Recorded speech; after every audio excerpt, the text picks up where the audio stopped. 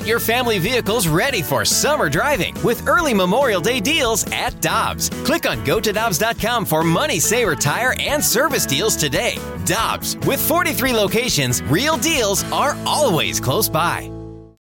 When you need mealtime inspiration, it's worth shopping Kroger, where you'll find over 30,000 mouth-watering choices that excite your inner foodie. And no matter what tasty choice you make, you'll enjoy our everyday low prices, plus extra ways to save, like digital coupons worth over $600 each week. You can also save up to $1 off per gallon at the pump with fuel points. More savings and more inspiring flavors make shopping Kroger worth it every time. Kroger, fresh for everyone. Fuel restrictions apply. Time now for the Fast Lane Podcast, presented by Dobbs Tire and Auto Centers on 101 ESPN.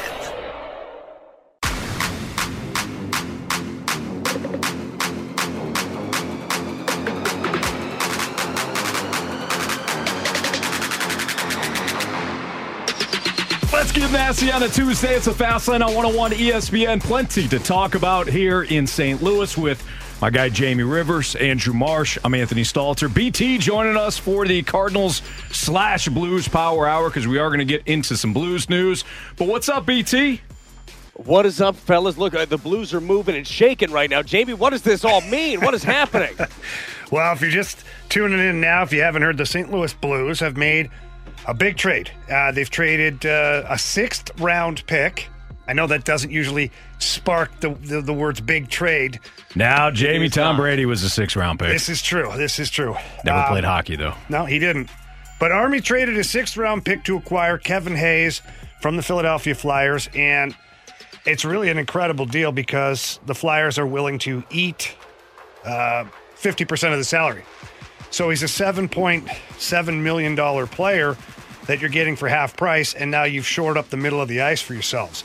So really masterful job by Army. And at one point we thought this could be hung up by the fact that Torrey Krug would not waive his no trade clause in order to make a bigger deal happen.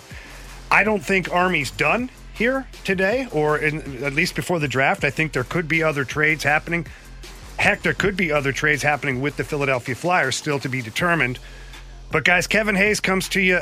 He's a big body, plays a 200-foot game. He's 6'5", 220.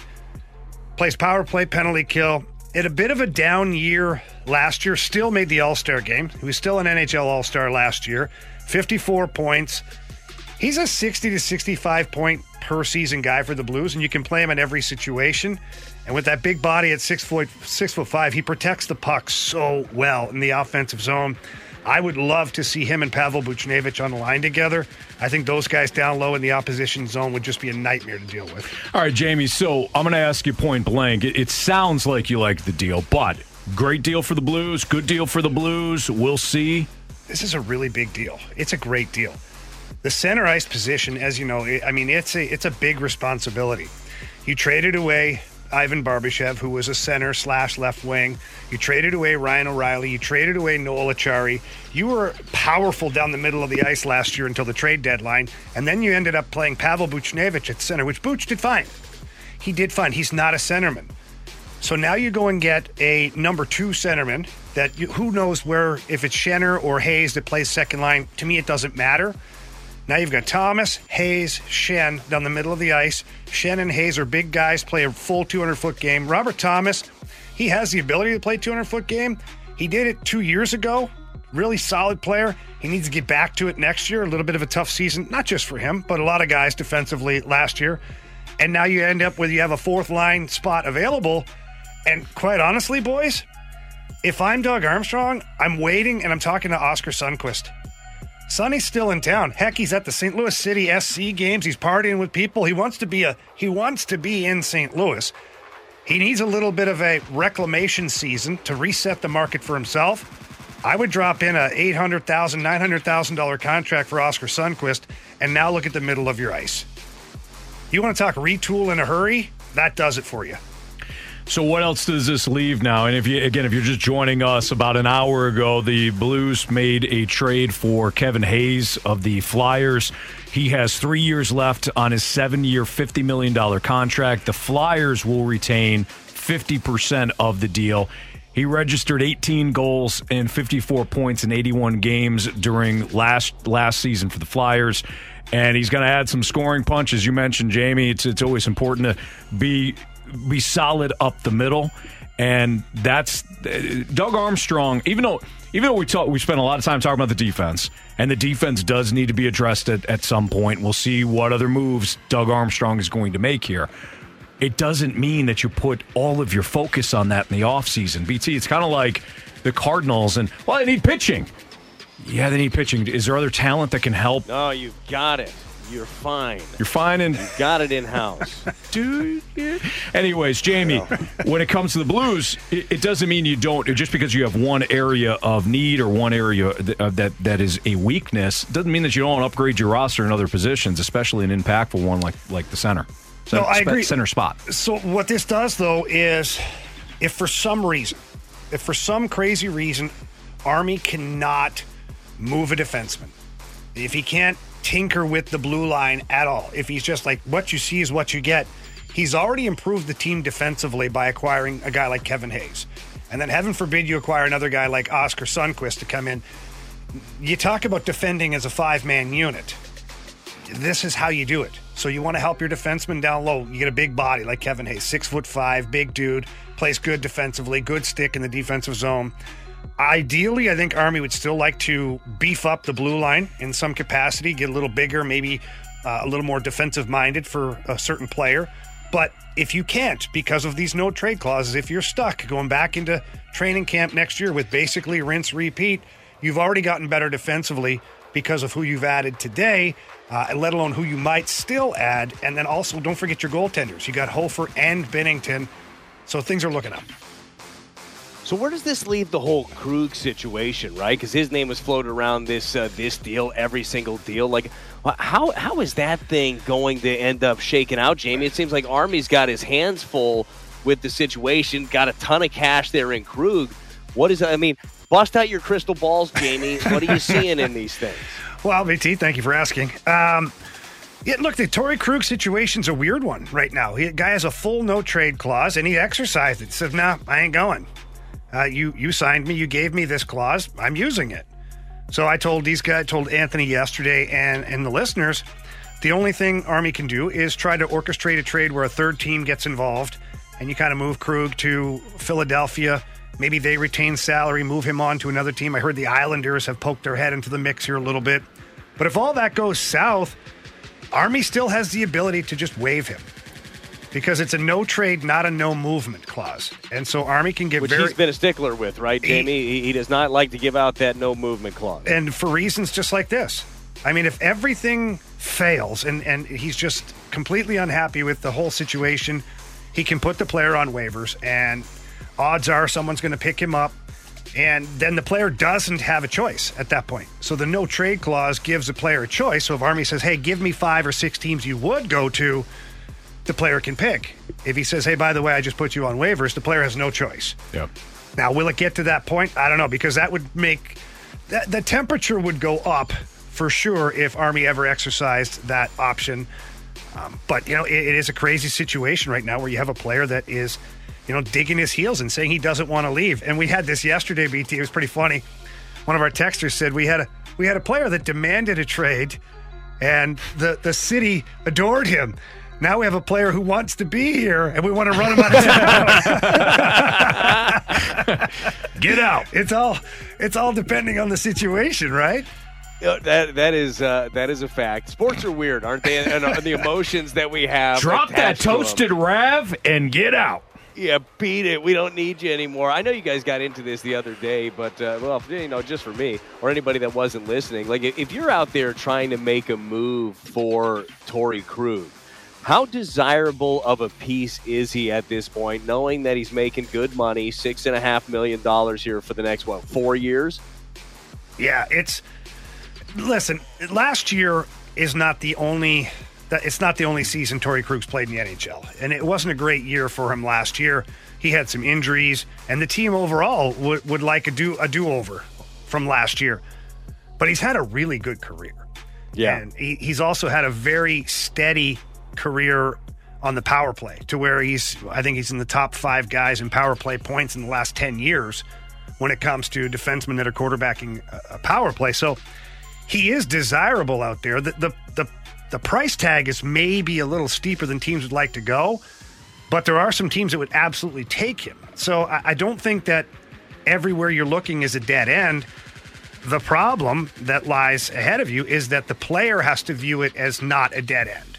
So if Army finds a dance partner in, Seattle for whatever reason, Seattle wants to spend up the money and bring in Torrey Krug. If he says no, that deal's dead.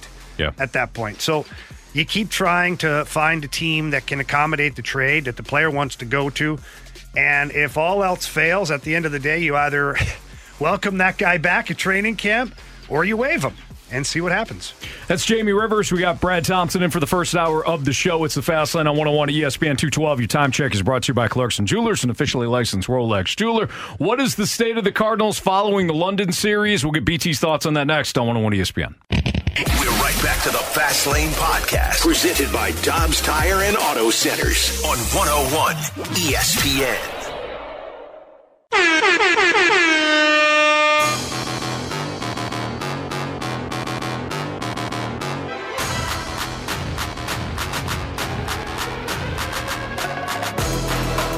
Time to play the lineup game in the Fast Lane on 101 ESPN. Jamie Rivers, our guy Brad Thompson, is with us as well as the Cardinals open up a new series against the Houston Astros, the struggling Houston Astros, by the way. We won't talk about the Cardinals state of things. We'll just focus in on the Astros, guys. They're Who's struggling. been better in the last 10 games? Cardinals. Cardinals have, yeah. Not even close. Actually, it's close, but it's better. What are the Cardinals, 4-5? 5-5. 5-5. Astros, 3-7. 3-7. Yeah. Wow. Prime for the taking, guys. Prime for the struggling. Yeah. They got a bum on the mound, too. Like, that's the thing. They have got some donkey that nobody's ever heard of. Probably got an ERA of like 12. Oh, no, that's Framber Valdez, and he is their ace. And no, Brad, he is he's pitching well, as he often does. Yeah. I'm going to have to do some more prep work. Yeah, you're going to have to maybe take another peek. Yep. Good thing I'm just on pre and post tonight. You'll figure it out. Shorter segments. You'll be good. All right, so Framber Valdez is a left-hander. Now, BT has avoided the lineup, so he's going to play today because normally he gets the lineup first and he knows, but he's avoided the lineup, so he's going to play the lineup game today. I'm in today. Last time a southpaw was on the mound for the opponent, the Cardinals led off with Tommy Edman. So I'm going to my thought is Tommy Edman. Anthony, I like your thought. BT? Wholeheartedly agree, Tommy Edman. Show us Tommy Edman. But right now, I'm going to need you, Tommy boy, to get this place going. All right, good start. Jamie, if you would. Paul Goldschmidt, please. I love gold. With a lefty on the bump, this is either Wilson Contreras or Nolan. Yeah, that's a good call. I don't know. Last time he went Nolan here with Contreras cleanup. Right. But he did go Contreras before at the 3 spot and left Arenado at 4. So it's like a coin toss. A real Stalter's choice. No, not that at all. Jamie, what's your read? Jordan Walker. Jordan Walker at 3? Boy, what a pivot. Yeah. It's either Wilson Contreras or Nolan Arenado. That was me taking any test in high school. Like, I had anxiety. It's one of these two. This one. Or this test is trying to fool me. This is stupid. Yeah. Fool me, can't get fooled again. Exactly. I think Jordan Walker's at 5th, at the 5 spot still. So, Jamie. All right. So you're saying Walker? No, I'm not, Anthony. I was joking. All of a sudden, you take me seriously. BT, what are your thoughts? I got Arenado at 3. I'm going with my best punch 2-3. All right, fine. Marshy, please show us. Nolan Arenado. Oh, that's right. Oh, wow. He doesn't get his sounder. What happened? I kind of forgot about. Well, Marsh, go ahead. He went 0 for 4 on Sunday. Got a hit to get your sounder. Yep. I mean, he was trying hard. I don't know if there's anything doesn't count. baked in there for effort. What did Dunk used to say about effort, BT? Well, I know Papa Dunk said he could get somebody out of the stands to try. I need you to do. Yeah, similar. Chris used to say, I can get a truck driver to try. I need you to do. Love it. All right, so Wilson Contreras here. Guys cleaning up. Big Willie. He's been hot. Yeah, he should get his sounder. If we're right about this. Wilson! Wilson! Wilson! Wilson! All right, now I think it's Walker. Yeah, I don't disagree. I think why would you mess with it? Show us Jordan Walker, please. Walk it like I talk it, talk it. Walk it like I talk it. Ay. Walk it like I talk it. Walk it like I talk it. Yeah. All right, this Dylan Carlson? It's got to be. That's kind of where they've been going with this, right? Go for it, Jamie. I agree. All right, show me that copy and paste. Hey, Carl. Good to see you. All right, here we go. All right, so what are we looking at here now? Well, we got Pauly D, we got Donovan, and Newt. If those guys are all playing. Yeah, last time I think against Steele it was Newt after DC. I'm pretty sure. Guys, I'd like to retract that sounder. Dylan Carlson didn't deserve that one either. Oh, wow. Mm-hmm. But he was not in the lineup the other day. Saturday, did not get a hit, went 0 for 3. All right, so it's just a bit of a warning shot. Yeah. Just a warning shot. Yeah. All right. You're on notice. Okay, so Newt. I'm okay with that. Yeah, that's what it was last time. Well, to Jamie's point about copy and paste here. Uh-oh. Well, you need another corner outfielder, so Donovan would be second. Yeah, okay. All right, I'm in. Show us Newt, please. Hold on real quick. Oh. Do you need another corner outfielder? You've got Tommy You got Edman, you've got Walker DC. and Carlson. Well, Walker's your DH. Are one of those DHing? Walker's Okay. Walker would be Come your on. DH. That makes Seen more that guy's sense. defense? Come on. I have. All right, so Okay, let's do it. show us Newt. You are so wrong. Is it Donnie here? Donnie. Get that DeYoung bump. I think DeYoung is 8. So who's here? Maybe Donovan playing second. Yeah. I like it. Show us Donnie boy. All right, way to go, Donnie. All right, so I'm assuming your second baseman. Now DeYoung. Now the king. Show us the king. The king is gone. Yeah, there it is. That hurts a little. A little bit. Yeah, but We're here to motivate, BT. Yeah, Marsh does it because normally when he plays it, DeYoung goes Yabo. No, I get it. All I right, get so this is Newt. This has got to be Newt. There it is, in my opinion. Yeah, let's run it. Show us Newt. Sorry, guys. Yeah, right. What the hell is it then? Kisner probably. Oh my God! Are we doing After a travel day It's Kiz. in London? It's Kiz Daddy.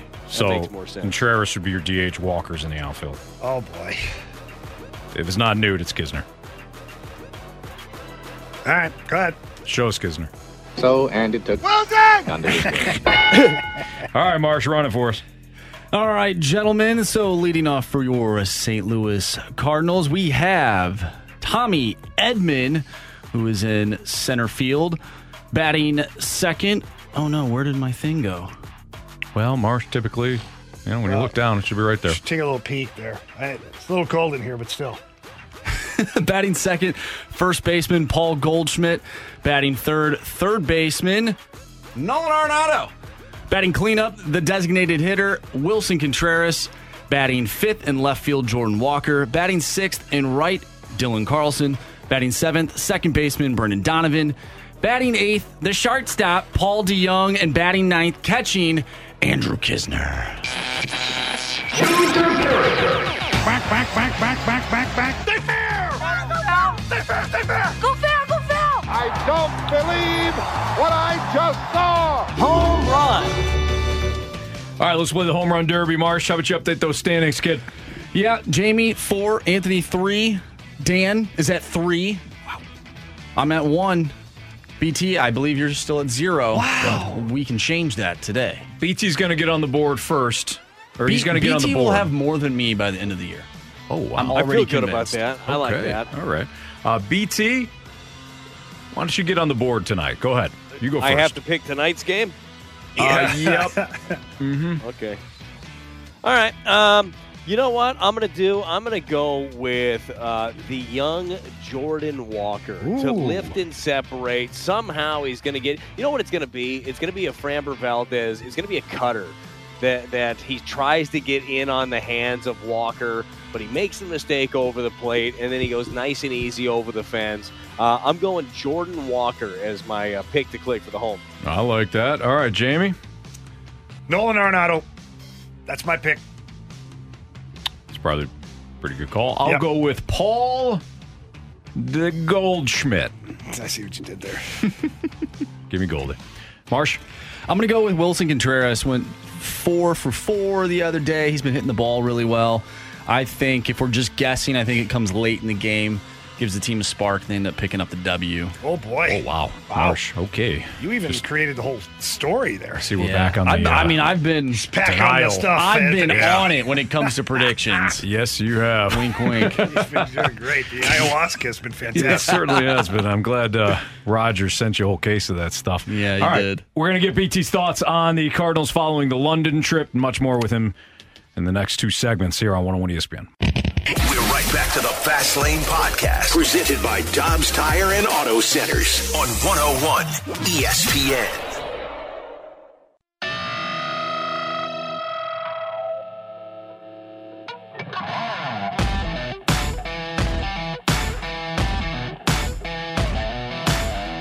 As Andrew Marsh just said in the SportsCenter update, the Cardinals begin a new series against the Houston Astros at Busch Stadium tonight. By the way, it'll be Jordan Montgomery who takes the mound. There was a little bit of a TBD situation because of the injury to Jack Flaherty, but the Cardinals say that Jordan Montgomery starts today against Houston. Miles Michaelis will start Wednesday, and then they don't know who's on Thursday, likely waiting to see, according to Katie Wu of The Athletic, clarity regarding the Jack Flaherty hip situation before making a decision.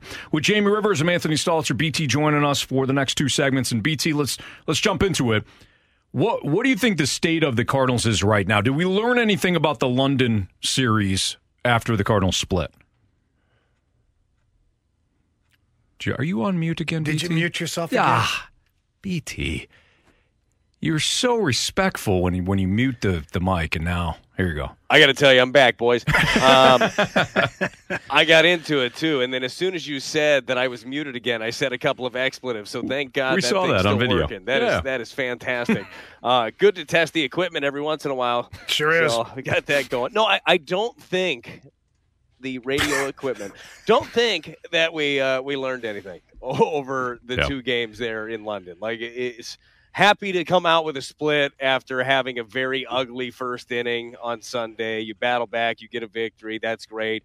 Waino did not have himself a good day. Cardinals didn't have a good day on Saturday. So, look, you come out of there with no blood. You go 5-3 on the trip. But, no, like, I don't feel like you've learned anything about this ball club. Like, that might be the most maddening thing about this club to this point is, what have we learned? We've learned they've been wildly inconsistent. We've learned we see flashes of good things. We definitely have learned that they don't have the pitching to go for the long haul, but you see bright spots and then dark spots and then bright spots and then a few dark spots. Like that's kind of what it's been, and you could have seen that, probably coming into the season. So look, if I'm looking for a term right now when it comes to the Cardinals, I think maybe stagnant might be the term. Yeah. Like you're still 8.5 games back. And to me, the really interesting thing is not what this looks like at the end of the season. Not yet.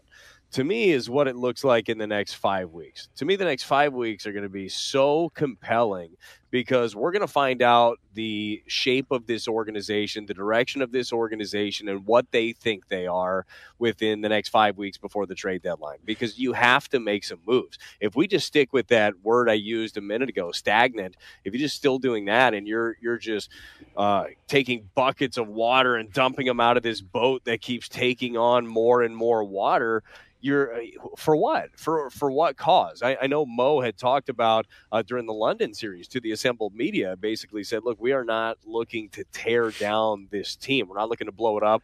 We're always looking for ways to improve the team, which is a great way to look at it. But the next 5 weeks, you're going to be able to dictate if you're going to be able to improve this team from the inside out. Like that's the way that I look at it. I mean, how do you guys see the Cardinals right now? Wow. This is a tough one. I do think that I do think that Mo and the Cardinals have to be careful not to be too premature on orchestrating trades or doing anything right now. But I really feel for the first time, and I don't even know how long, like I feel like Mo's got to have a dry erase board in his office right now with the what ifs. Like if this team is still 7-8 games back in 3 weeks, you've got to start looking at who might we be interested in moving. Who are guys that we absolutely will move, and who are guys that will take phone calls, but we're not necessarily wanting to get rid of them. Mm-hmm. Because I don't see Cardinal Nation as a spot where you can do a full rebuild. Like John Mozeliak's going to have to try and do his best Doug Armstrong here with this retool. And look, Army hasn't really done anything yet. He made a big trade today, and he's still kicking the tires on some other things. And who knows what the Blues do next year. But he didn't get rid of all of his young, great, high-priced talent and just go get draft picks and tear it all down. Right. I think John Mozeliak and the Cardinals have to be looking to do something similar if in 3 weeks from now or getting close to the trade deadline, you're not any closer to winning the division. Yeah, with Doug Armstrong, it didn't start today, Jamie, to your point. It started at the deadline. He realized what he had in this team. He realized if they did make the playoffs, they weren't going to win anything of significance. And he decided who on my roster is now an asset that I can trade. And it doesn't mean that the trades are going to work out. It doesn't mean the draft picks are going to pan out. But at that time, who on my roster can I move so that I'm better off in the future? And that is something that John Mozeliak is going to have to do over these next 5 weeks. BT, you had mentioned, 5 weeks until the trade deadline. If they catch fire, well, okay, now you have to reevaluate. But I think that John Mozeliak right now has to look at it and say, stagnant is a perfect word. We haven't done anything. We're still 8.5 games back. I think a week ago at this time we were 8.5 games back. We're roughly 8.5 games back 2 weeks ago. They have not shown me that they're a playoff contender at all. I know it's a bad division. Doesn't matter. They're not playing well. So who on this roster can I look at and say, this player is likely not going to be here next year? He's not going to help me next year. He's not going to help me 2 years from now. Therefore, he's an asset that I need to use to get, whether it's prospects or major league talent ready, that will help my roster next year. That's Mo's, in my opinion. That is Mo's job over the next 5 weeks. Yeah, and the team dictates it, right? Like, that's the biggest thing. You get to find out. You get to say what the path is for maybe for you as an individual. I think that the guy on the mound today is a very interesting piece that other teams are going to be looking for. Jordan Montgomery has put together a very good month so far of June. He is a free agent at the end of the year. There will be plenty of phone calls looking for a starter like him. And by the way, the Cardinals are a team in the future that could use a starter like him. Actually, they probably could use about 3 starters like him because they have, Jamie, as you mentioned the other day, really one starter right now in Miles Michaelis, and then a very expensive bullpen piece in Steven Matz, who, the hope is that he ends up back in the rotation, but you don't know to what end or at least what it's going to look like in the future for him, how productive he ends up being. So that is, as a team, like, isn't that something that you would rally around? Isn't that something like where you say, look, fellas, this is on us. What do we want this to look like? Mm-hmm. Now, the hard part is, guys, I don't think it's for sake of trying. I don't think it's for sake of we're not motivated enough. They just haven't been good enough. This has been a subpar defensive club. It has been a bad pitching club, and they have hit fairly well, but oftentimes not at the biggest time. Like when you're looking at it, that is, you don't have a one piece. Like if you went out there and Anthony, we all know what the package looks like. Yeah. Okay. When I say that, I do mean for a potential deal, for a potential deal, trade. That makes sense. I know. Yeah, either way. Absolutely. Yeah. It's going to be prospects involved because it always is when it comes to you. But let's just say this fantasy land, okay? You landed a big fish. You landed the biggest fish in the pond, and you put Shohei Ohtani on this team. Don't know how you did it, Anthony. That was a hell of a collection of prospects because you didn't touch your major league team. Golly, you're good. Thank you. You're going to get an extension. Yes. If you land Shohei Ohtani on this team right now, where they're at, are you fixed? No. You're not. No. You're a hell of a lot better. I'd like to see it, guys. I don't know about you. But you're not fixed, Brad. You're absolutely not fixed because it's a team. We've learned this now. This is a collection of talent right now. This is not a team. You've got Goldie, you've got Arenado, you've got, Jordan Hicks has emerged as your closer, and boy, he has completely turned things around for you. His last 4 save opportunities, all saves. You've got Brendan Donovan and Tommy Edman, Jordan Walker. You've got a collection of talent. Right now, you don't have a team. Shohei Ohtani would be another piece. It'd get you closer to building a team. It's a hell of a piece. A hell of a piece. But no, it's not. You're not complete yet. And Brad, to your point, I love what you said about. Wouldn't that tick you off? Wouldn't your pride speak to you at that point? I've heard, whether it's on the text line or other hosts or fans that have said this, they are wasting Goldschmidt and Arenado. For me, if I'm Arenado, if I'm Goldschmidt, I'm saying that ticks me off. You're not wasting me. I'm part of this.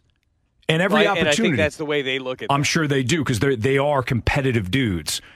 This is my opportunity. If I get a spot in the 9th inning and there are runners on and we're trailing, what did I do? You're not wasting me. I'm part of this team. So for me, building off of what you just said, BT, there is that prideful moment for this team. This is the current team right now for the next 5 weeks. What do you do?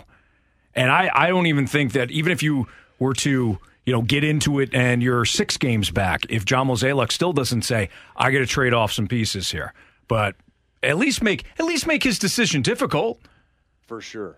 That's the biggest thing is try to put together some sort of momentum, because whether we want to look at this, whether it's fair or not, and as you mentioned, the way that the Cardinals are playing right now, Anthony, it really doesn't hold as much ground. Like, this division sucks. Do you really believe that the Reds have enough pitching depth to stay in first place? Do you really believe that or be right there nipping at the heels? I think they're a half game back today, the Brewers. Do you think the Brewers are going to hit enough? No. Do you think that the Cubs are a complete team enough to be able to go from here and just run the wire? Maybe. Complete team? But they may be more complete than the other two. Yeah, for sure. But the thing is, when you look at it, like, if you actually start playing some decent baseball, you are potentially a move or two. And again, these are outside moves, okay? These are moves in the bullpen. This is a move to solidify a bench. This may be a move to solidify defensively. The Cardinals are not in a position to make a big splash at the deadline. If you are looking for an ace at the deadline, you might want to just bury your head until the offseason. And then maybe keep burying it, because a ace is probably going to cost you a crazy amount of money. By the way, there's a really good piece at The Athletic by Ken Rosenthal today, kind of breaking down the Cardinals and where they are and where they should be, and kind of what they have done in free agency and what they might need to do at some point, and the willingness or not so to do that. But I thought it was an interesting look at it. But like, you have an opportunity here in a season that is all but lost early on to make a wave. Like, I would love to see some sort of a push from this group to make it look like that's everything that they've got down the stretch for the next 5 weeks. That's Brad Thompson, Jamie Rivers, Anthony Stalter. BT's with us for one more segment. BT had just mentioned the Ken Rosenthal piece at The Athletic. I want to dive into that a lot more. I think there was some good stuff in there. We're going to get BT's thoughts on it next on 101 ESPN. We're right back to the Fast Lane Podcast, presented by Dobbs Tire and Auto Centers on 101 ESPN.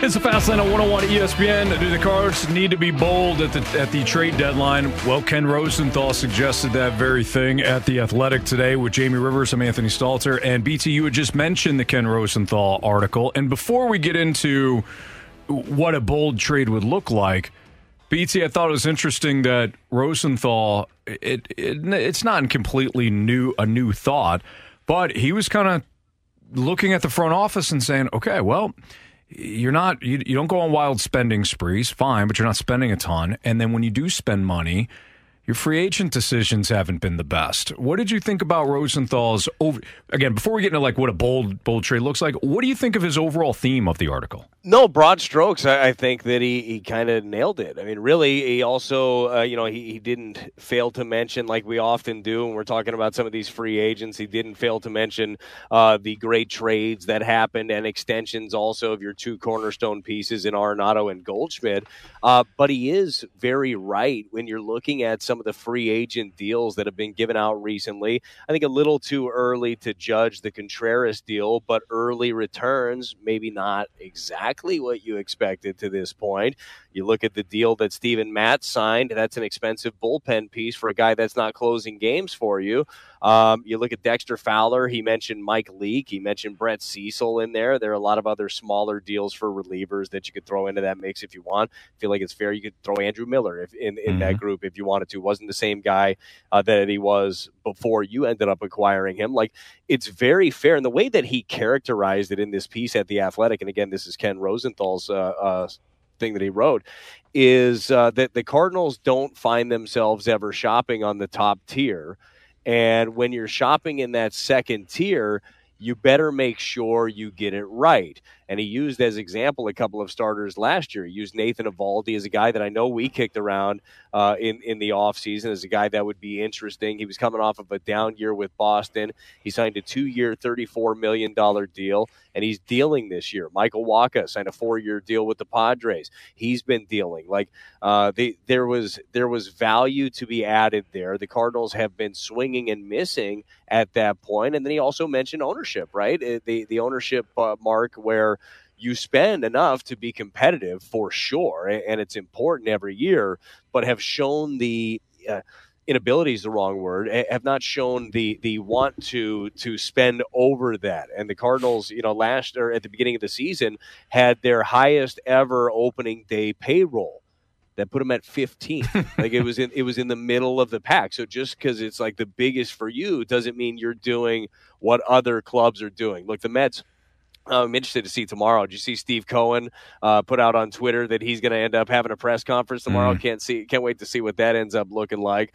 But to use them as an example, spending all the money in the world doesn't buy you anything. It doesn't. Like, it's great, and you might give you more opportunities, but it doesn't mean you're going to end up being a winning ball club. That's not always the answer. You have to be a very well-run organization. But I thought the way that he categorized it in this piece of The Athletic was very fair. Like, that they haven't made the best moves in free agency and haven't shown the willingness to spend at the top side. So how do they change that, BT? They got to spend at the top side, or they have to end up nailing some of these free agents. I mean, it really is that simple, right? You can't, if you take out, and I know the year was different, right? But you take Steven Matz out of your rotation, you put Eovaldi in. Well, you look a little bit better, right? You take out whoever. You take out Contreras and put a different free agent catcher in there that maybe is more suited for where you're at. Maybe you end up being a better ball club. Like, you can't have the swing and miss. When your upper end of spending, we'll just call it $80 million, right? Like, that's what you have. When that's your upper end, like, you have to be right on that deal. You have to make sure you get the guy that is the best fit. And this is so easy to say playing a Monday morning quarterback after the fact when you look, because I do recall that nobody had anything bad to say when they signed Cecil. That was an abysmal failure, and he was one of the most highly sought-after lefties that was out on the market. A lot of teams were in on him, and there was a reason he got that last year on the deal, is because so many teams wanted to get him. Cardinals ponied up and did it. And I remember at the time, it was like, good, man. They went out and got their guy. Their guy sucked, and it was that was not good. And the Dexter Fowler at the time seemed too high anyhow. It seemed like he's coming in, and we're expecting him to just change everything. So you needed a center fielder, needed a leadoff guy, but that seemed like a bit of a stretch. The Mike Leake money was starting pitcher money at the time, but you knew he wasn't going to be like an ace-type guy for you. Like, and if Lance Lynn doesn't get hurt, who knows, right? That never happens, right? Yeah, you never go out and end up making a deal like that. So it's easy to say, but Jamie, like, there really are there's three options, right? One is what they're actually trying to do, and every organization trying to do, but some are better than others, is you're actually trying to build your core and your nucleus from within. You're drafting, you're developing, so that's your, right now it's your Jordan Walkers, your Nolan Gormans, it's Tommy Edman, it's Brendan Donovan. Like, these are how you're trying to build your nucleus of your ball club, and then the hope is that the pitching is knocking on the door, whether that's Libby or, we got him via trade, but it's Recefo, it's McGreevy, it's Tink Hence in a couple of years. Tink Hence, I'm sure you guys have talked about or will talk about. He's going to be representing the Cardinals in the futures game. Look, that's number one. Like, to me, that's what good organizations do. Very few organizations just go out and just buy every toy, and that's how you end up winning. But the second answer is you have to spend big in free agency if you want to get a big fish. And if you're not willing to do that, you better rely heavily on the people that are making your decisions, and you better make the right one if you're shopping in the middle tier. So the people making the decisions is kind of where I want to go with this is, the Cardinals have been very comfortable in the lane that they're driving in for a number of years now. To your point, BT, and we started this segment was, you're spending a good deal of money, still middle of the pack for the league, but you find guys in that second tier, you make a run for the playoffs, you either win your division or you get in as a wild card. But at this point, I feel like there needs to be a little bit of a shift in the thought process if the Cardinals really want to try and change, if they want to get out of their lane just a little bit, or do they just stay the course and kind of chalk this up as, well, we picked the wrong guys from the same bin. Let's go back to the bin next year, but pick the right guys. So, yeah, I think that's a great question, Jamie, and I think that even taking that to the next level is, what do the Cardinals believe their lane is? Is their lane hey, we spent more, but you're 15th in payroll? Or is it, hey, we are a top 10 spending team and we need to get back there even though that's out of our normal comfort zone? Is your lane is it strictly a monetarily, a base thing? Or is it, hey, this is what the spectrum of the league looks like. There's the haves, there's the have-nots, there's that middle ground. Where do we want to be? I think that's one of the biggest questions they have to ask. But it's my understanding that it was an eye-opening offseason for ownership, I think, where they looked and said all this money that was thrown out there to starting pitchers, they found themselves sitting there what is happening? This is happening too fast. All these pieces that you want are going other places, making all that kind of money. I'm really interested to see how they react this offseason when you have a significant need in your rotation. What are you going to do next year? You're going to go at it with Michaelis, Matz, and then is it Libby, McGreevy? You're going to go Thompson. give Woodford a run. Is Thompson back in? Right. You can't go with 3 unproven stuff, 4 unproven starters in it with a team that you think is going to win. So, you're going to have to pony up for one of the big fish. And I just wonder if last year sitting there and watching this happen and then realizing where you landed when it comes to spending, does that push them over the edge to make them want to make that leap? We're going to find out. That's Brad Thompson. BT, great stuff as always. We'll watch you tonight on the pre and post for Bally Sports Midwest as the Cardinals open up a new series against the Houston Astros. Hey, can't wait, gentlemen. It's always fun. It's going to be a tough week, man. There better not be any jet lag. You don't have time for that. You got the Astros. You got the Yankees. At least the Yankees. I got to be honest, I'm a little disappointed because I want to see Aaron Judge in person. But, he's hurt, so better for the Cardinals, I guess. Yeah, and when the Giants were in, we didn't even get to see Arson Judge. Has that guy played at all? No, he's been on the IL. I think it's a phantom type thing. I really don't think that he has a real injury. Yeah, so we didn't get to see Arson. We're not going to see Aaron. Yeah, not great. Burn victim, maybe. Yeah, maybe. BT, we'll see you, buddy. All right, boys. Have a good show. Thank you. That's Brett Thompson, our guy, 2006 World Series champion. And tonight you can see him on pre and post for Bally Sports as the Cardinals host the Astros. We're going to get back into the breaking news that occurred earlier this afternoon. The Blues acquire Kevin Hayes from the Flyers. Jamie's going to tell you why he loves it next on 101 ESPN. We're right back to the Fast Lane Podcast, presented by Dobbs Tire and Auto Centers on 101 ESPN.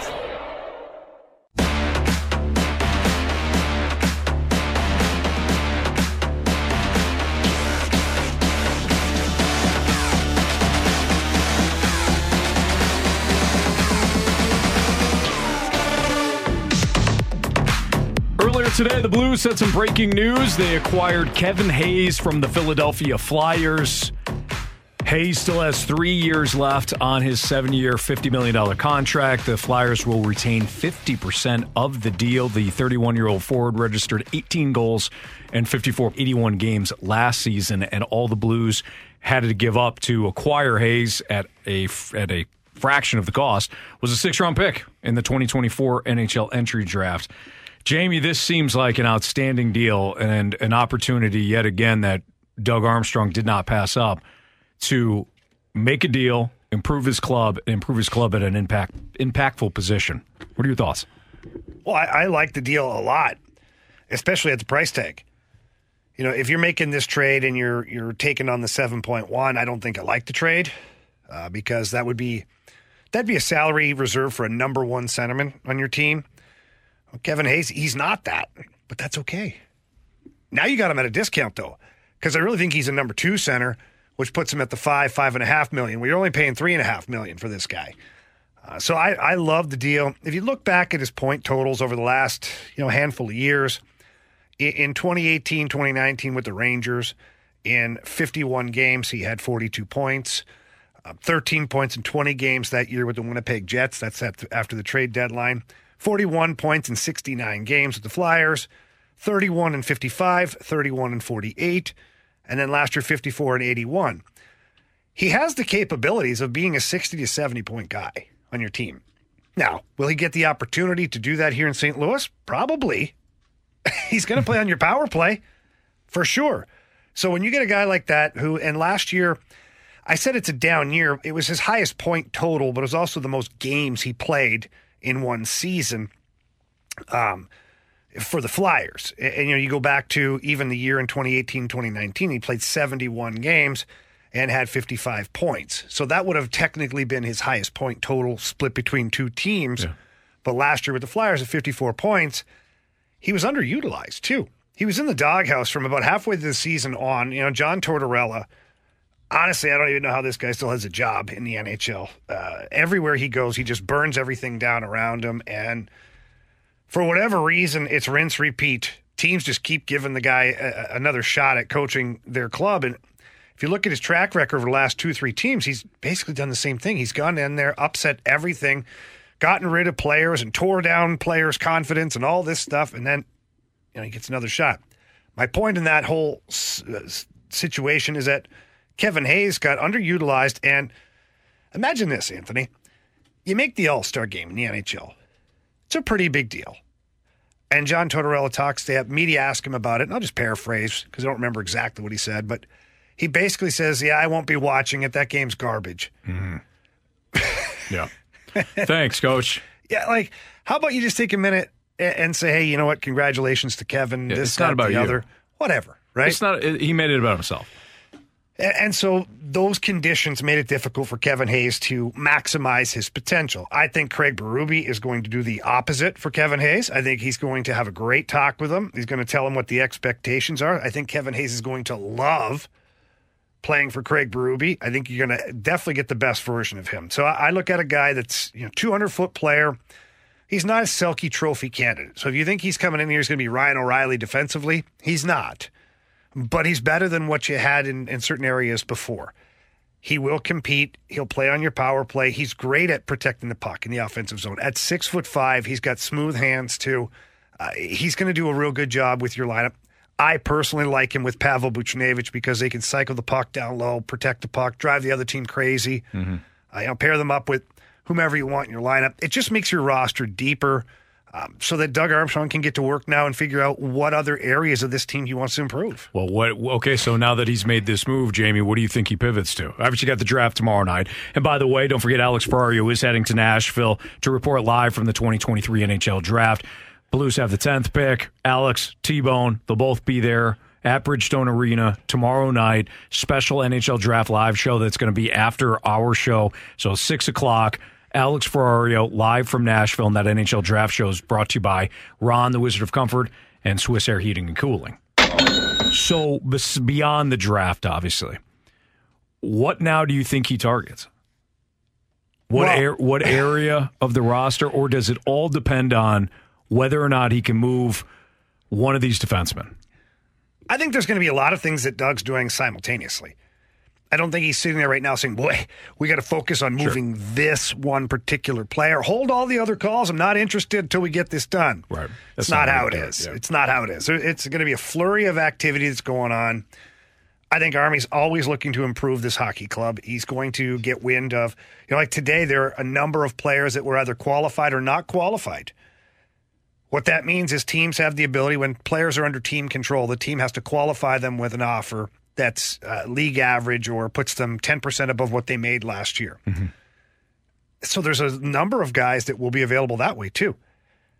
you have to look at that pool and go, okay, who's available? Like the Blues qualified McGing, Tyler Tucker, and Toropchenko. They did not qualify Logan Brown. So as of now or tomorrow, Logan Brown will be an unrestricted free agent.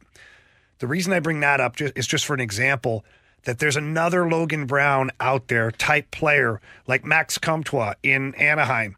He's a really good two-way player, big guy, physical. He'll bring that brand of hockey. Does he want to reset his market? So if the Blues go to him and say, we'll give you $1 million for next year, you play on our third line, does that work? So Army's got to dip his toes into the restricted free agents that weren't qualified. He's got to look at the pending unrestricted free agents. He's also got to look at who's available via trade. And all of this has to happen before the draft tomorrow because using draft picks in order to acquire players is a big possibility for Doug Armstrong.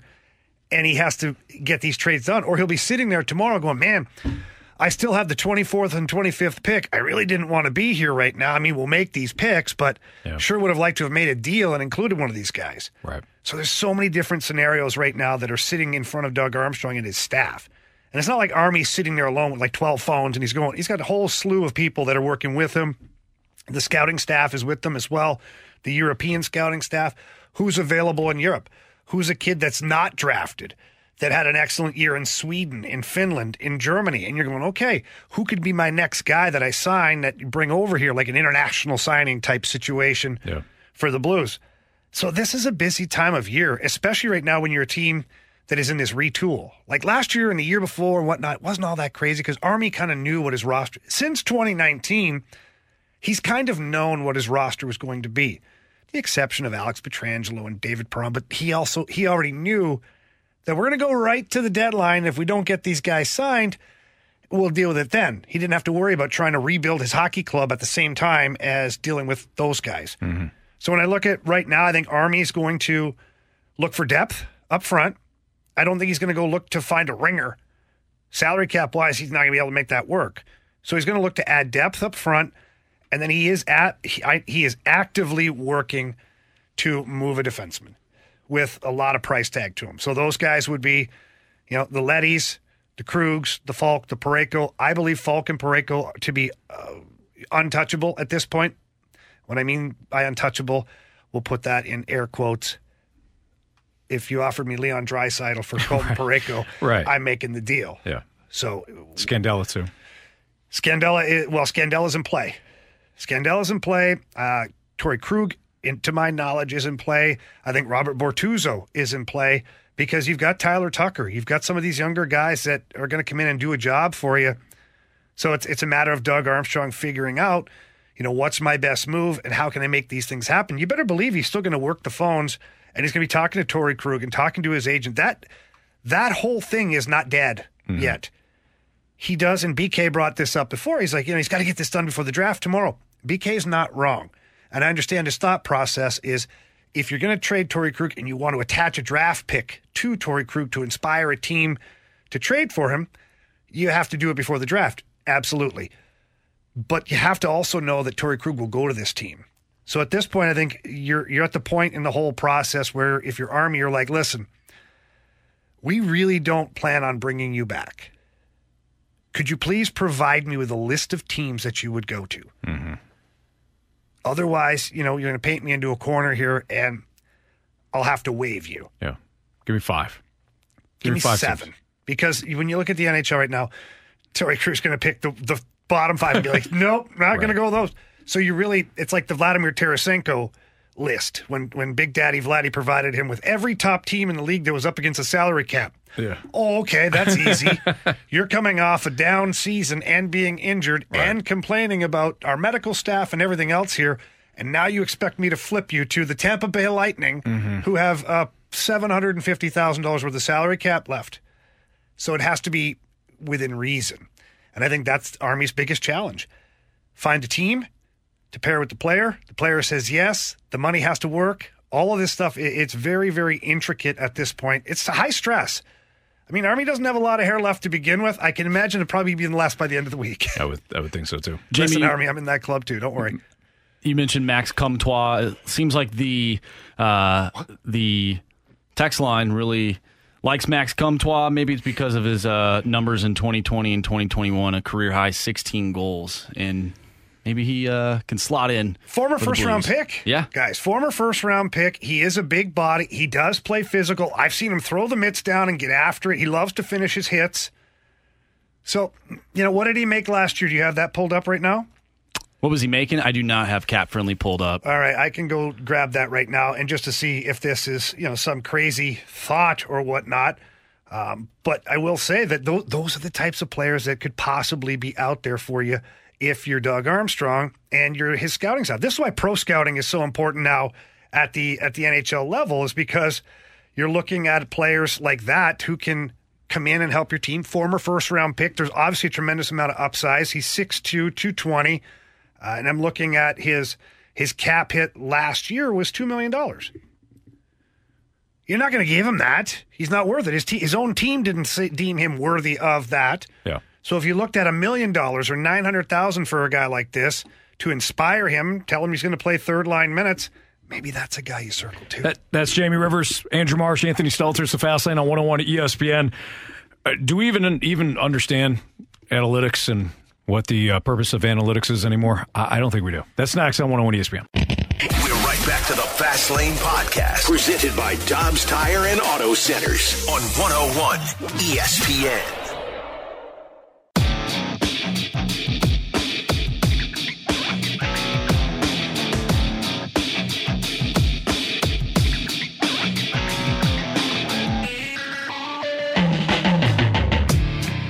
Hey, I got an idea. Go back to old-time baseball. It's about time to ditch all this analytical stuff.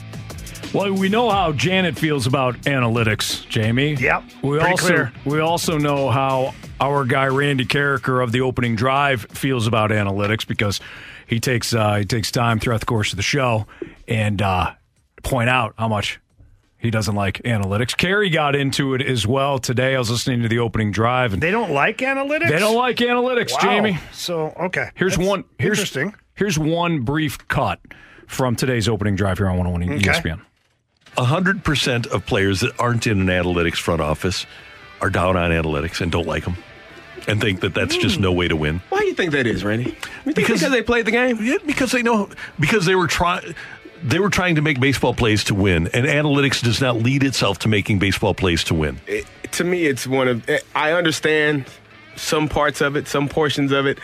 There are good parts to it, but majority of it, when you are basing your entire philosophy on what a number on a sheet tells you, it is a dumbass philosophy. Can I give you another point here? And this is not to denigrate anybody. This is just a fact, okay?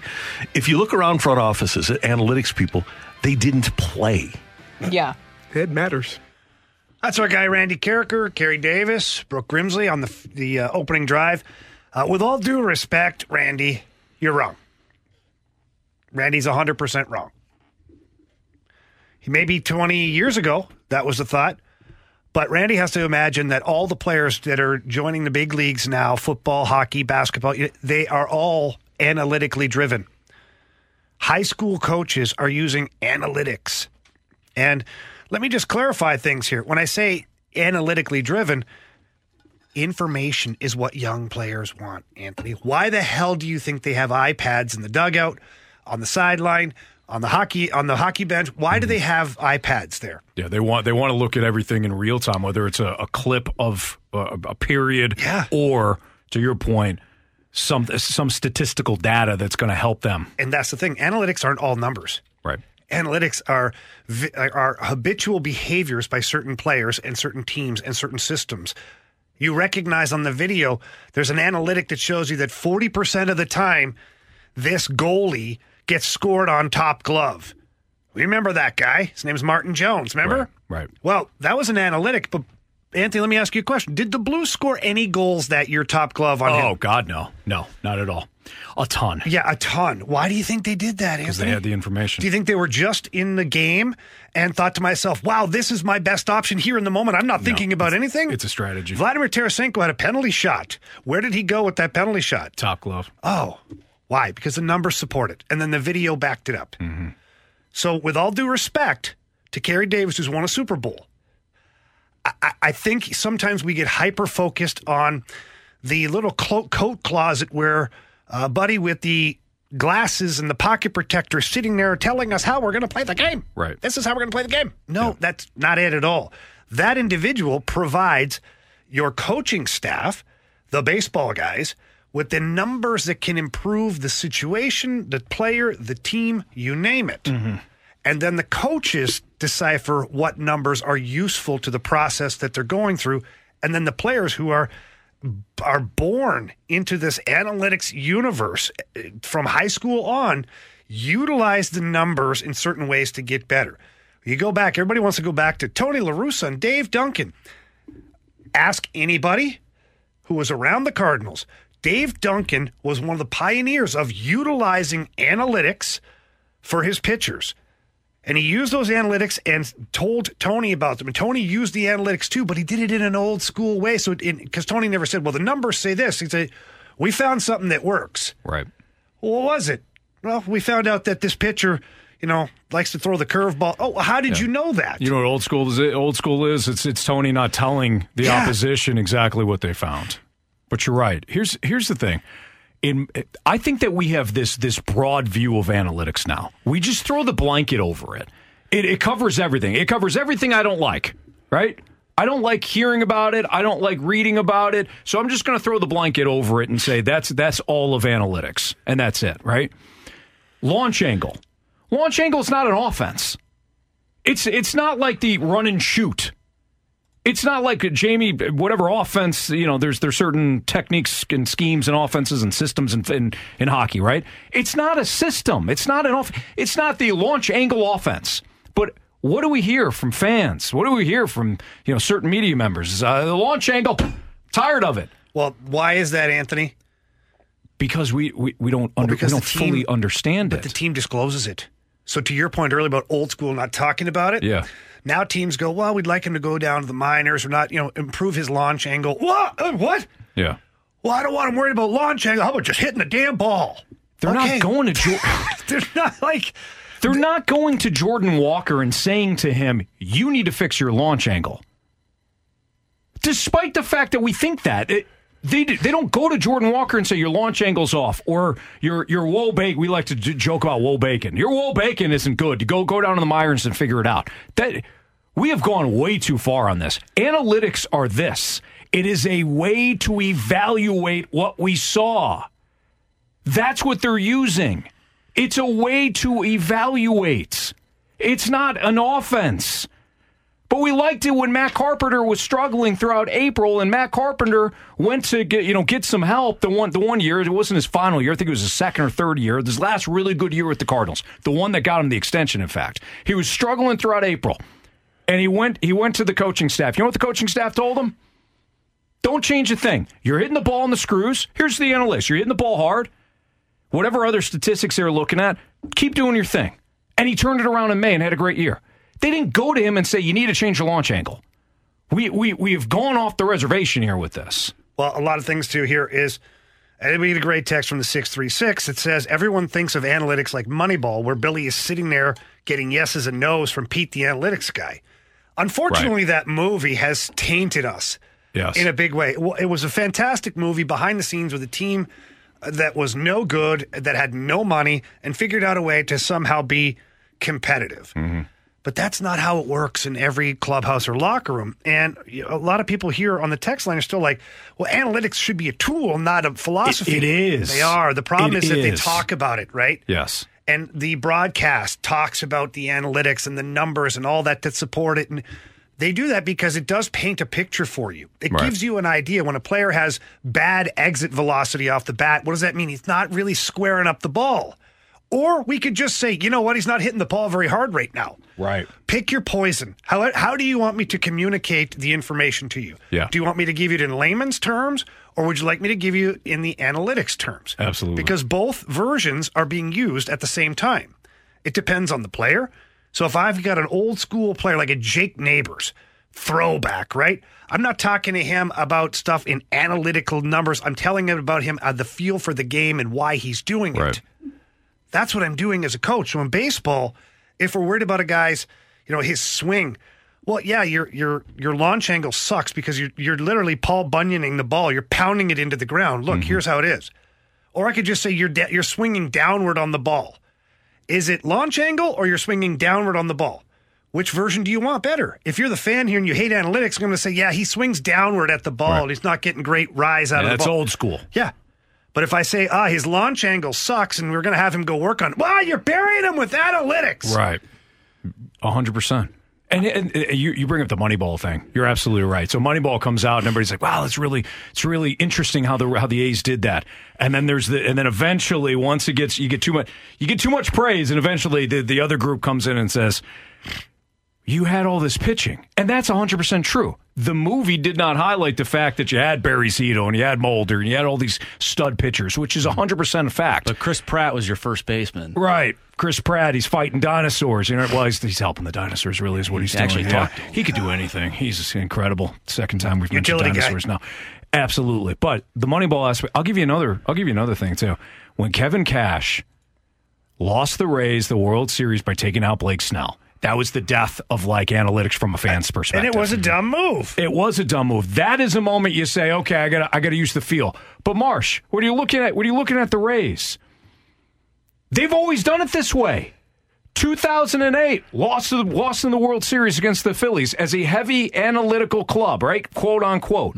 2009, they didn't do anything, but 2010, they lost to the Rangers in the ALDS. 2011, ALDS loss. Lost to the Red Sox in the ALDS in 2013. Lost in the ALDS in 2019. Lost to the World Series champion Dodgers the year that I just mentioned with Blake Snell. They've had a lot of success with their payroll, by the way, being absolutely nothing. We bitch about the Cardinals not spending. No, you don't spend. Be a Rays fan. But they use what they have at their disposal, yet we want to cherry pick the things that we don't like. Oh, Jordan Walker gets sent down to the minors because of the launch angle. They got to leave that kid alone. It's called developing him. And when the kid comes out and says, when Jordan Walker talks about how, maybe he got into his own head or this and that and the other, that's a learning point for the organization. Absolutely. And the player. So the organization in that moment realizes, hey, guess what? This is not the vehicle to get information to Jordan Walker. The vehicle for Jordan Walker is we're going to get a little more old school. We're going to talk about hitting the baseball hard. We're going to talk about maybe shift opening up or closing up our hip. However it is, we're not going to tell him about launch angle and all that other stuff. We learned he's 20 years old. He's never really had to deal with this stuff before. Okay, send him down, let him get fixed up. Since he's been back, his launch angle has not been much better. I'd argue that it's been probably about the same. Have we heard one thing about it? Well, no. Well, outside of have we heard anything from the Cardinals management or coaches? But what we have heard is why did they even send him down in the first place? I understand that, but have we heard anything? No. Why? Because they've learned. The vehicle of communication for Jordan Walker is not to talk about his launch angle.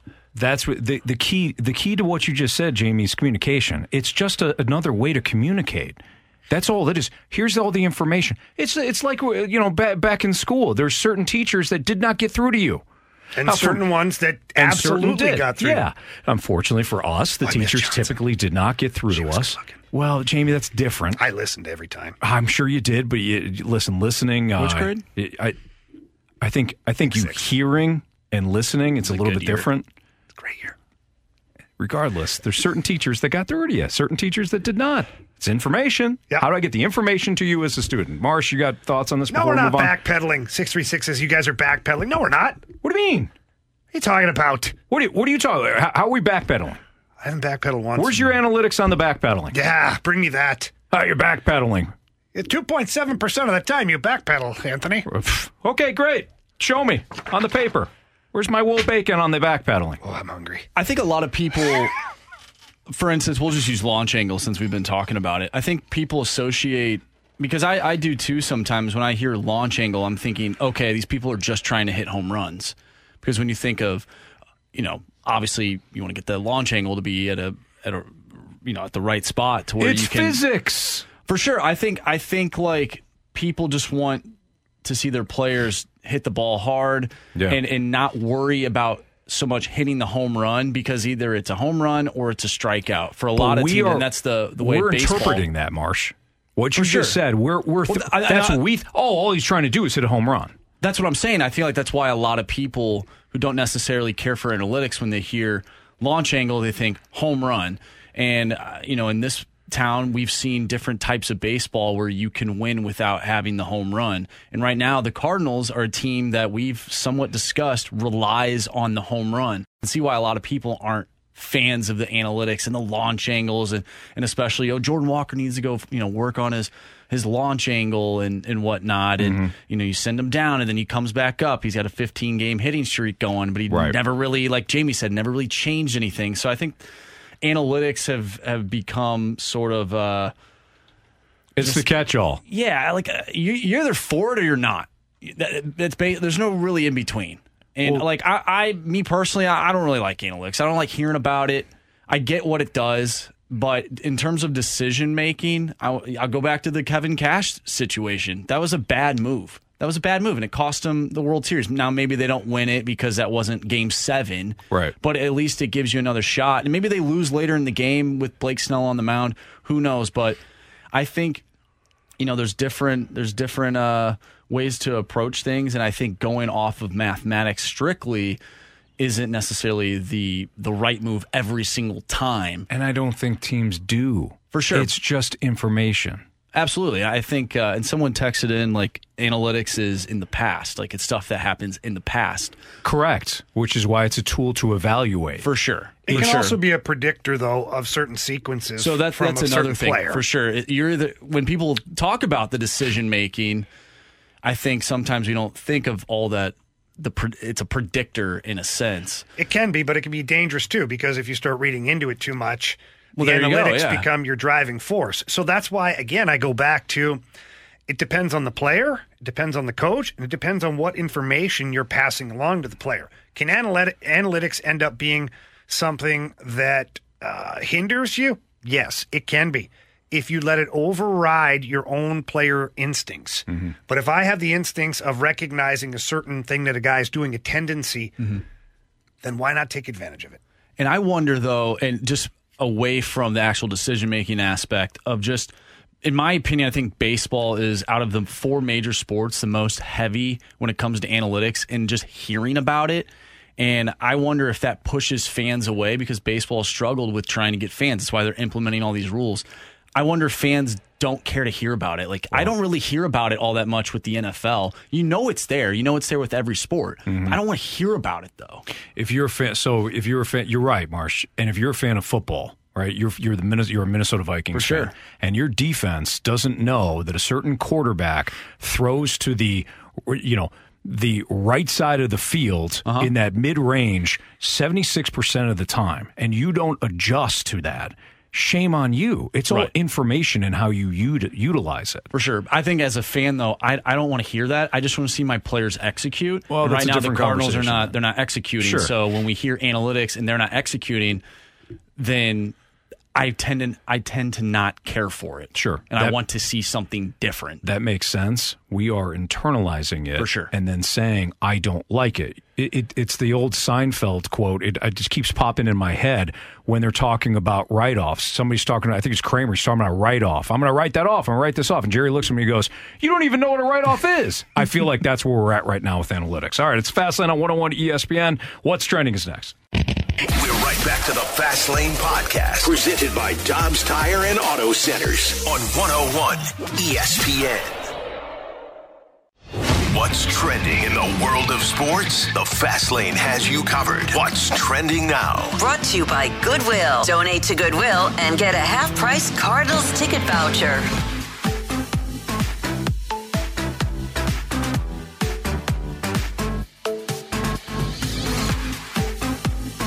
Welcome back to the Fast Lane here on 101 ESPN. Anthony Stalter, Jamie Rivers, I'm Andrew Marsh, and it's time for What's Trending. Guys, we've talked about Jackson Holliday on this show, of course, every time we have Matt join the show. Baltimore Orioles infielder Jackson Holliday, the top pick in last year's draft. He is set to join the All-Stars Futures game. Nice. So pretty cool accomplishment for Jackson Holliday. Heck yeah. Good for Jackson. I'm sure mom and dad are thrilled. Whole Holliday family's just fired up. Look at the trajectory on that kid, huh? It's almost like he's got good bloodlines or something. Going from being a highly rated player to skyrocketing up to number one to now the very first year after being drafted. He's in the futures game. Man, this kid's got some promise to him. I would say so. Good for him. I'm looking forward to watching him play down the road. And maybe down the road is a lot sooner than any of us thought. See, that's a guy the Cardinals should trade for. Yeah. I'm with you. We'll send you Jake DeYoung, Woodford. O'Neal, and Woodford should do it. For Jackson Holiday. Yeah. Look at the amount of players they're getting. It's 3 for 1. They'd have to take that, right? No doubt. All right. Lock it in, gentlemen. Congratulations to Roman Berkey and Tim Parker as they were selected to the 2023 MLS All-Star Game. Oh, Very no cool. doubt. Roman Berkey, my gosh, Ant, that's your guy. I love Berkey. I know you do. We had him on a month ago or so. He was great. Kyle Hebert's been awesome. We've had Timmy P on. In fact, he had scored the first goal for City SC. We had him on the next day. City SC, they've been gracious to us. We have been grateful to have these players on. Roman Berkey, when I flat out asked him, I go, listen, Roman, I don't know anything about soccer. It looks like you're just screaming at everybody after making a save. Like that's your job, right? And he explained what he was doing, why he was doing it. Not a little nod to the fans too, like, hey, City Park's usually loud, so I gotta be demonstrative when I'm trying to relay the information out to my teammates. Berkey was awesome. He has been so fun to watch. And watching City SC, I think they go as far as Berkey takes them, and Berkey could take them a long way. Well, you're 100% right. He's been the busiest goalkeeper in all of MLS, and our City SC team's in first place in our conference. Mm-hmm. So, put two and two together, it shows you that you wouldn't be where you're at without Roman Berkey. Berkey. Guys, Steve Cohen, the owner of the Mets, very, active on Twitter. And today he tweeted about the Mets. I will be doing a press conference tomorrow before the game. You will get it from me straight. I found this interesting because we've sort of brought up the idea of maybe Mo having a press conference, like a Doug Armstrong-esque press conference. So I find this interesting. Obviously, the Mets have been struggling as well this season, and we'll sort of dive into that later in the show as well. But what do you guys think of Steve Cohen not only saying that, not only talking to everybody about what's going on, but tweeting about it and letting people know, hey, this is what's going on? Remember when we said we had the 24-hour deadline for the Cardinals? Like, you have to say something. Yeah. And we were hoping that Mo would go the Doug Armstrong route. We're about to see Steve Cohen do it. I think Steve Cohen is going to give the State of the Union address tomorrow to Mets fans, say it's unacceptable, say we demand more, and lay it out there that they will be sellers at the deadline. Maybe he doesn't say it in so many words, but essentially sending a shot across the bow to his players that you either get back in the race here in the next 5 weeks or you gone. Yeah, so my only concern is the fact that it's Steve Cohen. And who the hell knows where this press conference will go? If it's a State of the Union and with very direct information about what the procedure is going to be here, the plan, all that stuff, then all the power to him. But if it's Steve Cohen and he's just flying off the rails and in the middle of his press conference fires the manager, and then he says, we're going to be buyers at the deadline because I have more money than God and I don't care. We're not waving the white flag. I will be entertained nonetheless. But it'd be good if he kept it on the rails because obviously he's the owner and he's been wielding a lot of power in Major League Baseball. I hope the Mets aren't sellers, and it relates to the Cardinals. I'll tell you why next on 101 ESPN. We're right back to the Fast Lane Podcast, presented by Dobbs Tire and Auto Centers on 101 ESPN.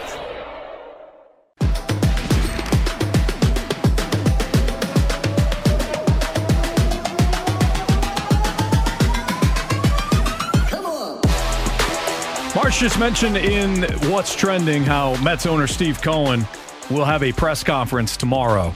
And I think it's going to be Get your popcorn ready. Steve Cohen basically given the State of the Union address how it's not acceptable that a Mets team that was supposed to contend for a World Series has been lackluster, to be Think nice. he fires a manager? No, I don't think he fires a manager. I think Buck Showalter gets fired tomorrow morning before the press conference.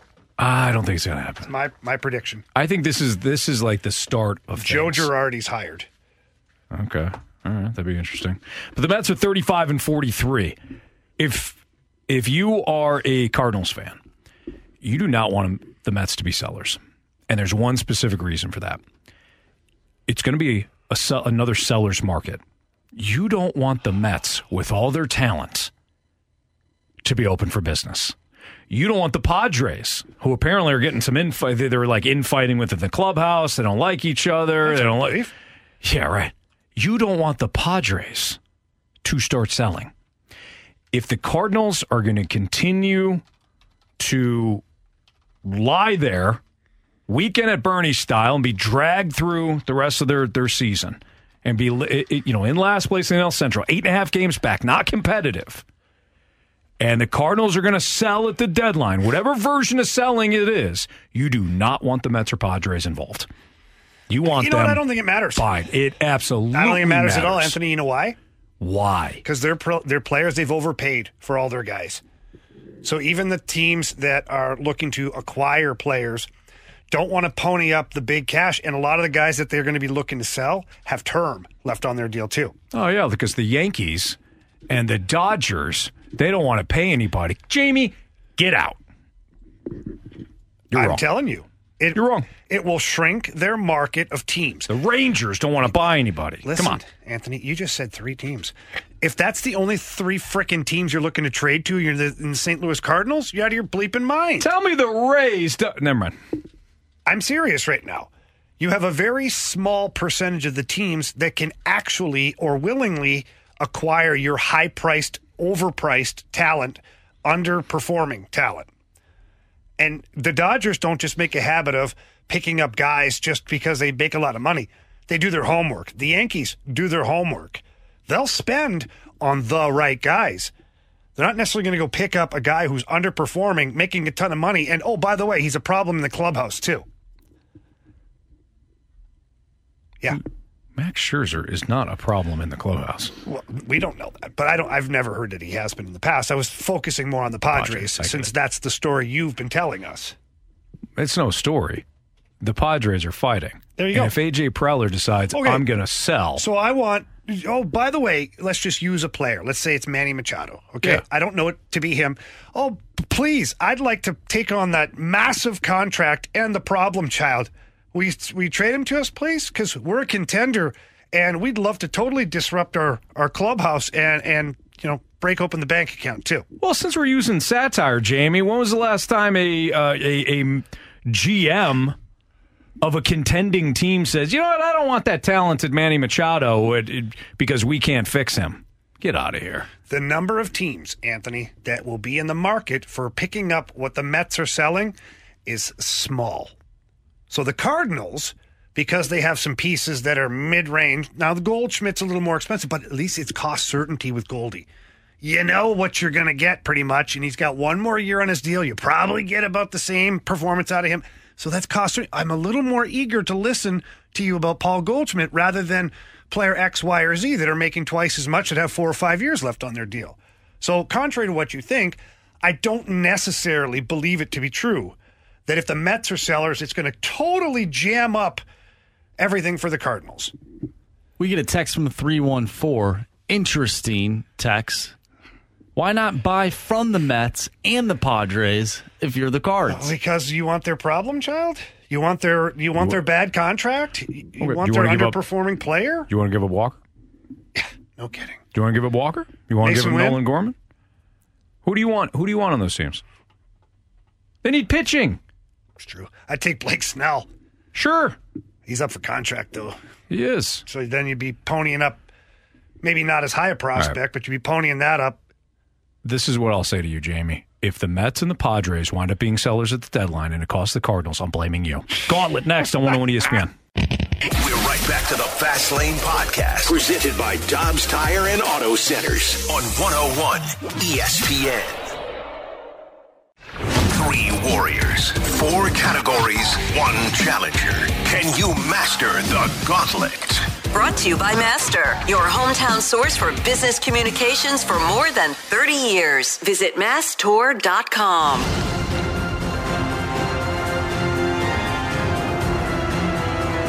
With Jamie Rivers and Andrew Marsh, I'm Anthony Stalter. It's the Fast Lane where it's 4 o'clock. Your time check is brought to you by Clarkson Jewelers, an officially licensed Rolex jeweler. We need a new gauntlet contestant after we handed out another gauntlet trophy yesterday. It's Matt. What's up, Matt? How's it going, fellas? Doing all right. Are you excited to maybe win a gauntlet trophy because we've been terrible? Yeah, I've got room on the trophy case, so. All right, fair enough, man. Hey, well, you're going to have to I don't earn blame it. you for the confidence, honestly. Yeah. Have you been on the Gauntlet 2.0 before? No. No. Have you the last time I was on it, Meat was around. Okay. All right, so Gauntlet 1.0. Have you mapped out who you'd like to face first? Yes, I have. I'm going to take on Anthony Slayton. Anthony Slayton, I like it. Well played. You were listening yesterday. 2 points for you. I hope you get hockey. You're down 2-0 already? Yeah, I hope you get hockey because you'll probably win. See you, Matt. All right. All right, Anthony's going to make his way to the cone of silence. And, Matt, what I'm going to need you to do is tell Marshy to spin that wheel. Marshy, go ahead and spin that wheel, baby. All right, so Anthony mentioned hockey. That's his nemesis. What category do you not want today, Matt? I prefer not to have random, but I can deal with it if it comes. All right, good news. It's not random. You got baseball today. You got baseball. Okay, so now Marshy's going to hand me the launch codes here, our questions, compliments of our guy Grant Francis. And each question is worth 2 points. If you use the options, answer correctly, it's worth 1 point. If you get it wrong, well, you just get it wrong, and sometimes we laugh. All right, Matt, are you ready to go? Let's rock and roll. Okay, again, baseball is the category. Question 1. According to Baseball Reference, which team in MLB has the oldest pitcher's average age? I feel like it's the Cardinals, but I'm going to take the options just in case. All right. Is it the Los Angeles Dodgers, the New York Mets, or the Boston Red Sox? Ooh, the Mets. Final answer. Question number 2. The Rays won 50 games within their first 72 games. Something that has only been accomplished 6 times since 1994. Which team did it last season?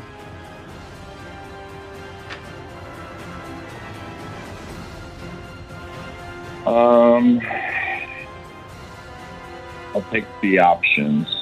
Options are the Atlanta Braves, Los Angeles Dodgers, or New York Yankees. The Dodgers. Final answer. All right, Matt, we're on to question 3. Which Cardinal has hit the most home runs on the team this season?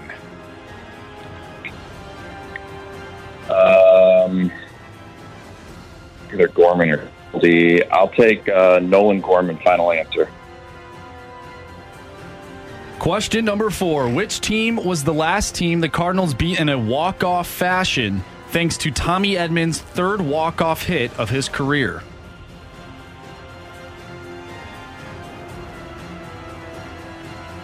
Doesn't feel like they've won very many games this year, so I'll take the options. Options are the Boston Red Sox, the Chicago Cubs, or the Pittsburgh Pirates.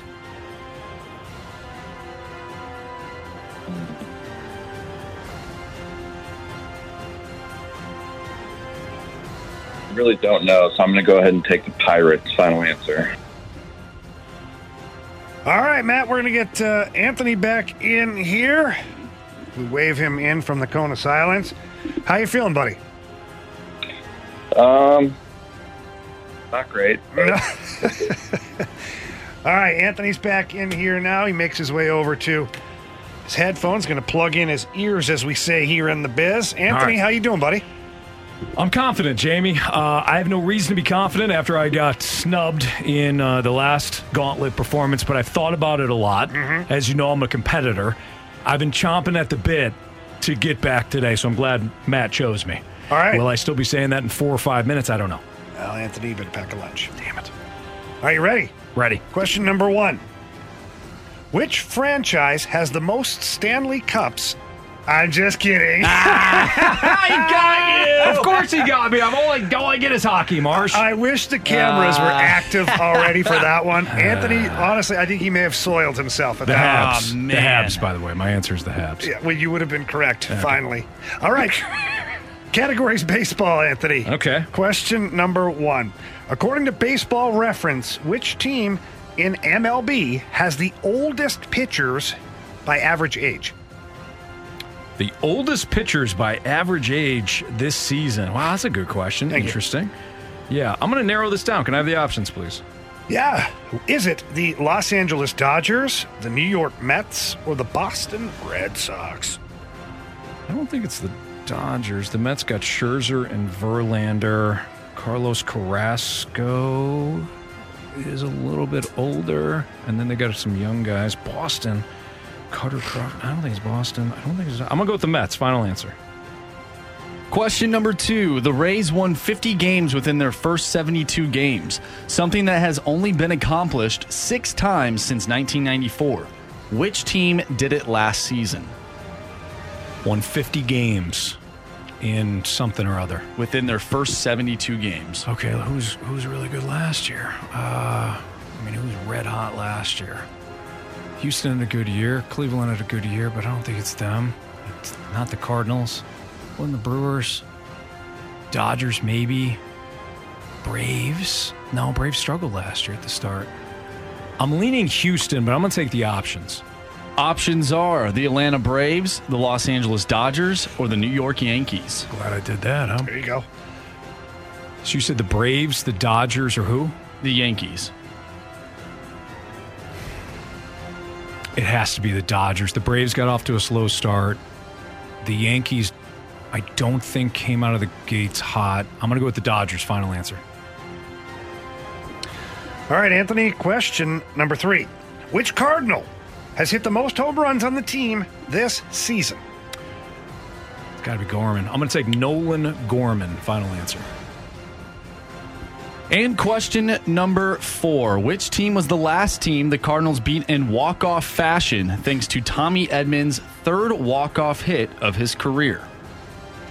Last team that they got the walk-off.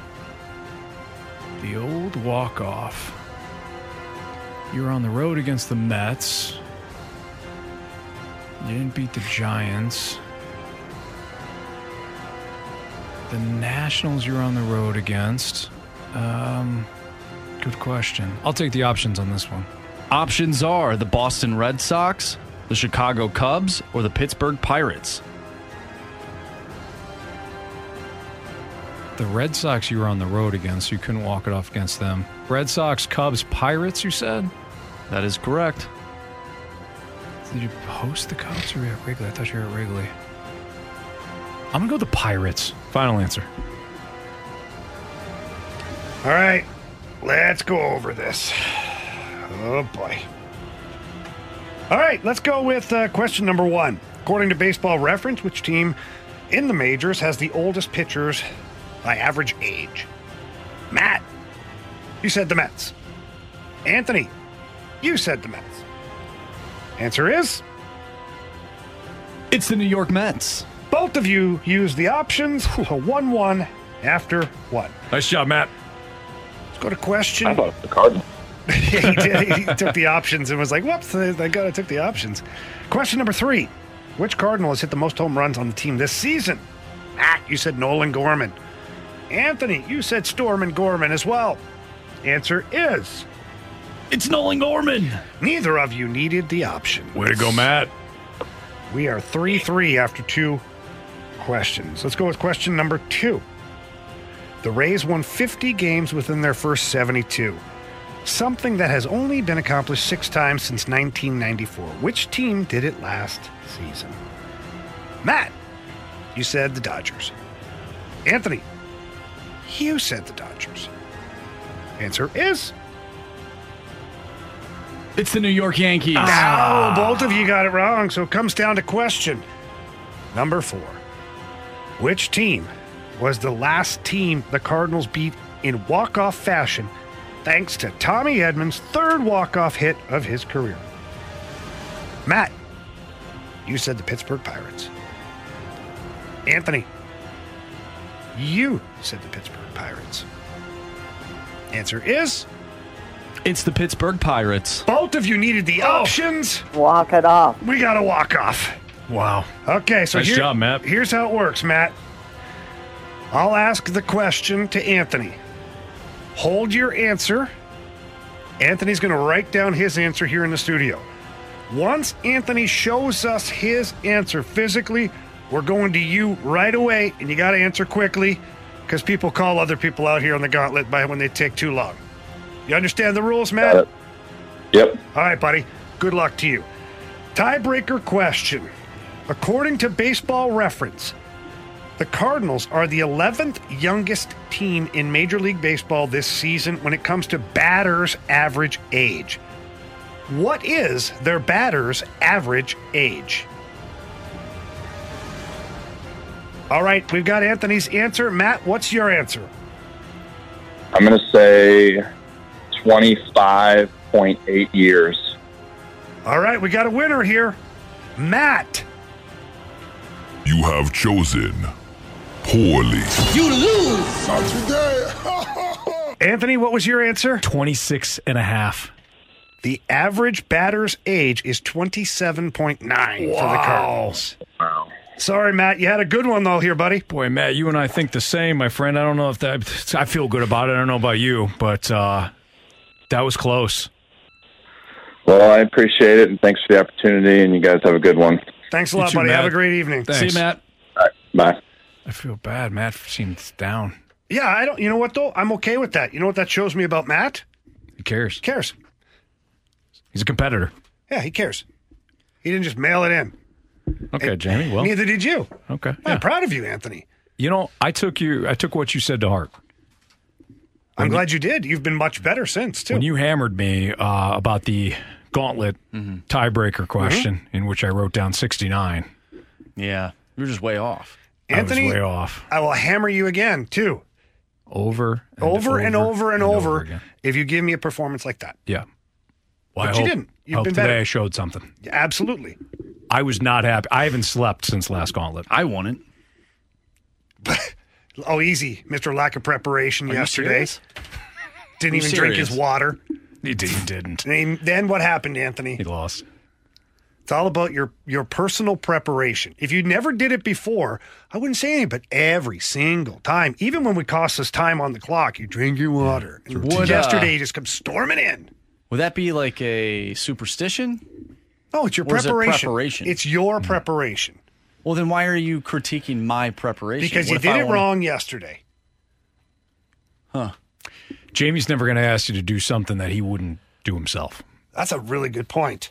And the analytics over the last 10 to 12 gauntlets have shown me that when you are prepared, you do really well, Marshy. He's not wrong. Yeah. Mm-hmm. Yeah, I mean, you aren't wrong at all by any means. So it's all right. We can all be better. Do you want to apologize, Marsh? Or? No. Okay. No. Fair enough. Actually, I do. I'm sorry. No. That you feel that That's way. not an apology. Cardinals need to be bold at the deadline, according to Ken Rosenthal. What the hell does bold mean? We'll talk about it next on 101 ESPN. We're right back to the Fast Lane Podcast, presented by Dobbs Tire and Auto Centers on 101 ESPN.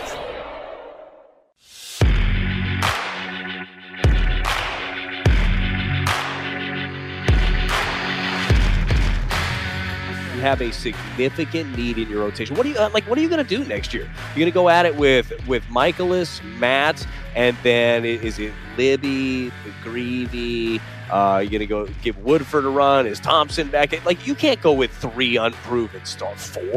unproven starters in it with a team that you think is going to win. So, like, you're going to have to pony up for one of the big fish. And I just wonder if last year sitting there and watching this happen and then realizing where you landed when it comes to spending, does that push them over the edge to make them want to make that leap? We're going to find out.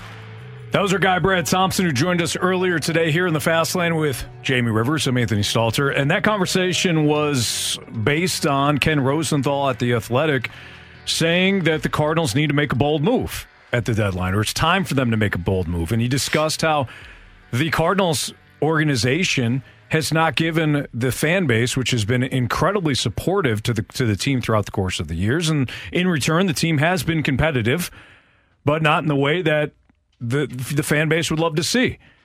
And Rosenthal also mentioned that the ownership has been reluctant to spend big, has reluctant to be uncomfortable when it comes to free agency, and the moves that the front office does make haven't worked out in free agency. None of which is wrong. All of it spot on by Ken Rosenthal. But he said, again, the Cardinals need to make they need to be bold at the deadline. What does bold mean for you, Jamie? Well, look, this is assuming that things have continued to stay the same or gone south. Because if they make up some ground, I've said this before, my threshold's like 4 games. If they get to within 4 games, you legit have a chance to win the division. And I think you owe it to your fans to go for it at that point. Go for it, go for it. Go for it means win the division, make the playoffs. Mm-hmm. So my deadline is going to look a lot different if I'm within 4 games than it will be if I'm 8.5 back. If I'm 8.5 back, every pending free agent's got to go. Yep. A la Doug Armstrong, if you're not under contract with us next year, you will be traded. And that's just the bottom line. And then I'm kicking the tires around for Goldie. I am. You're 8 games, 9 games, 10 games back, whatever it is. I got a year left of Paul Goldschmidt. And then his production might drop off a cliff. It may not, but it might start the downward trajectory, right? So when I look at the Cardinals, if you're way out of it, I think that every contract that's expiring goes away, but that you also look at moving Goldie. I don't know if there's another player on the roster you look to move that has term left on their deal. Do you start to float Brendan Donovan? Do you start to float Lars Nootbaar, Tommy Edman? I don't know what you're trying to accomplish ultimately. For me, I would hang on to those guys and just follow the plan that I talked about. But the ransom for Goldie would have to be substantial. You'd have to give me quite a bit because this is a franchise player. He's a reigning NL MVP, and he's always been Mr. Consistent. So I know that whoever I'm trading him to, for at least the 1 year, he's going to do pretty much what he's been doing all along. That would be my plan. Well, it sounds like you and I are on the same wavelength there. Because I'd mentioned this last week. I mentioned, I think, a week and a half ago, too. Brad outlined it. How else are you going to get a new pitching staff? How else are you even have an opportunity to rebuild this pitching staff if you don't make, to Rosenthal's point, a bold move? A bold move would be trading Goldschmidt. And I realize... It's not crazy, though, Anthony. Well, I know, Jamie. I know. I'm just like, I'm thinking out loud. Like, it's not crazy. Like, I tried to pitch you on this last week. I know. You told me to go chase myself. I did. And at the time, I believed myself to be right. But the Cardinals haven't moved. Right. You brought this up when talking to BT. It feels like they've been 8 to 9 games back for the entirety of the season. Yeah. Like they're not making up ground.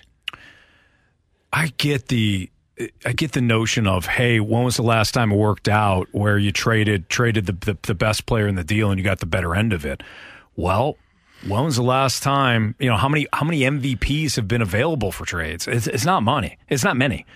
And I was listening to the balloon party earlier today, and Tim McKernan got a text message and said, well, hey, did the Cardinals consider trading Albert Pujols in 2011? He was a pending free agent, and at the time, the Cardinals felt, we're out of it. It took a magical run at the end, as we know, to make the playoffs and then to win the World Series. The difference is that Albert, 1, was younger, and 2, the Cardinals thought they were going to bring him back. They made an offer to him. It's a completely different scenario. And Jamie, I'd mentioned this last week to you. I had brought up the Houston Astros. The Houston Astros signed Jose Abreu.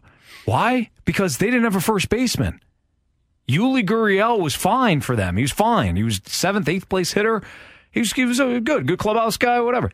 They thought they upgraded in Jose Abreu, who's also 35, 36. They should have been. Theoretically. Yeah. Why hasn't that happened? Because Abreu, at 36 years old, his production has completely fallen off a cliff. We think we know. We don't.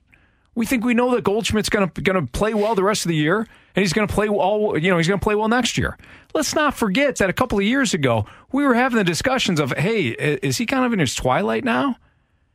And maybe he won't be. Maybe he'll hit well this year. Maybe he'll hit well next year. Maybe he will be. But if you don't, I'll go back. The chances are greater that the production's going to start to lower based upon the age getting higher. Exactly. Where else are you going to? Jamie, you posed this question to me before. Where are you going to get pitching? Where are you going to get top-end pitching? Well, you can't get it unless you spend big, and there's no guarantee that player that you like, let's just say it's Aaron Nola, will sign with you. Free agency is not a guarantee, even if you're willing to spend, even if you're willing to match the top contenders for a free agent.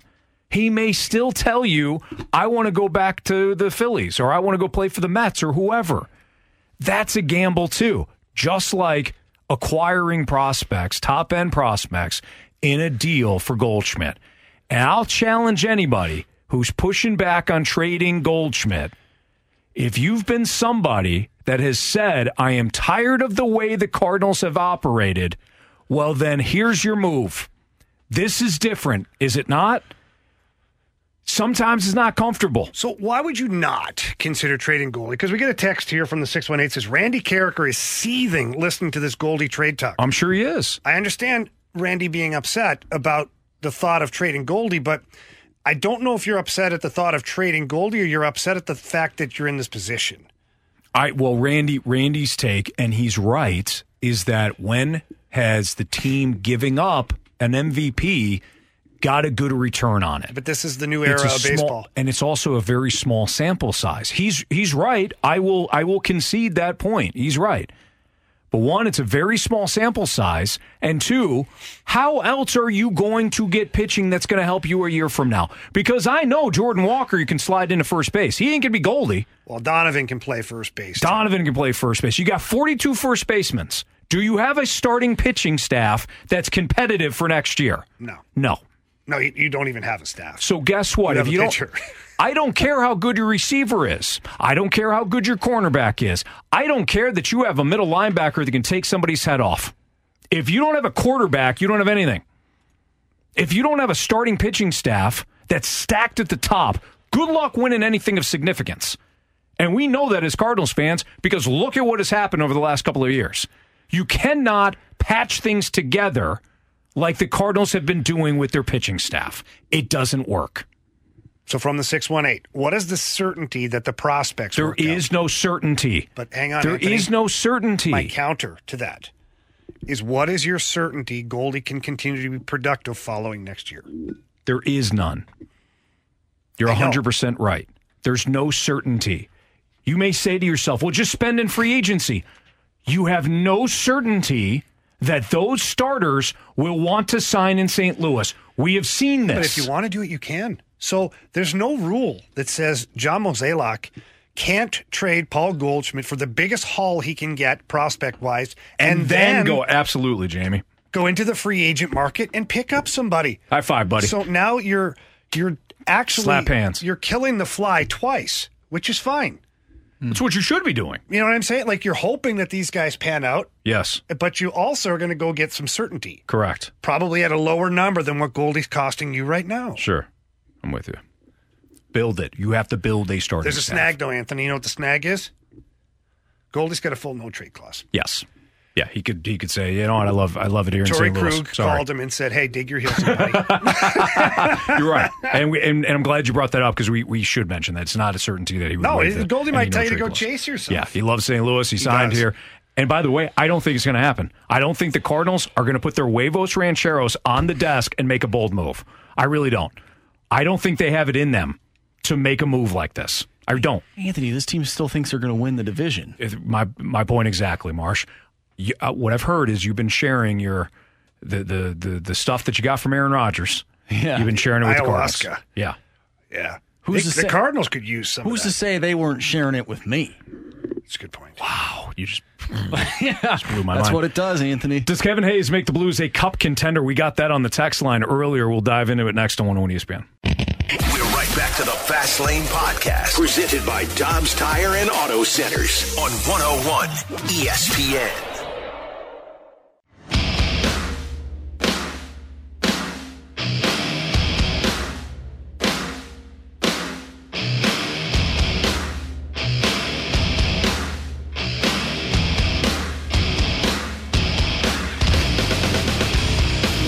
Blues made a big trade today, a significant trade, acquiring Kevin Hayes from the Flyers in exchange for a 6th-round pick, and the Flyers are picking up 50% of the contract that is remaining for Kevin Hayes. Great deal. We've talked about it a couple of times throughout the course of the show. Now, we got a text message via the Air Comfort Service text line at 314-399-9646 that asks us the question, following the trade, are the Blues cup contenders now? Jamie, I think we're getting a little over our skis with that. First of all, do you agree? Yeah. I mean, look, you still have a long way to go. Right.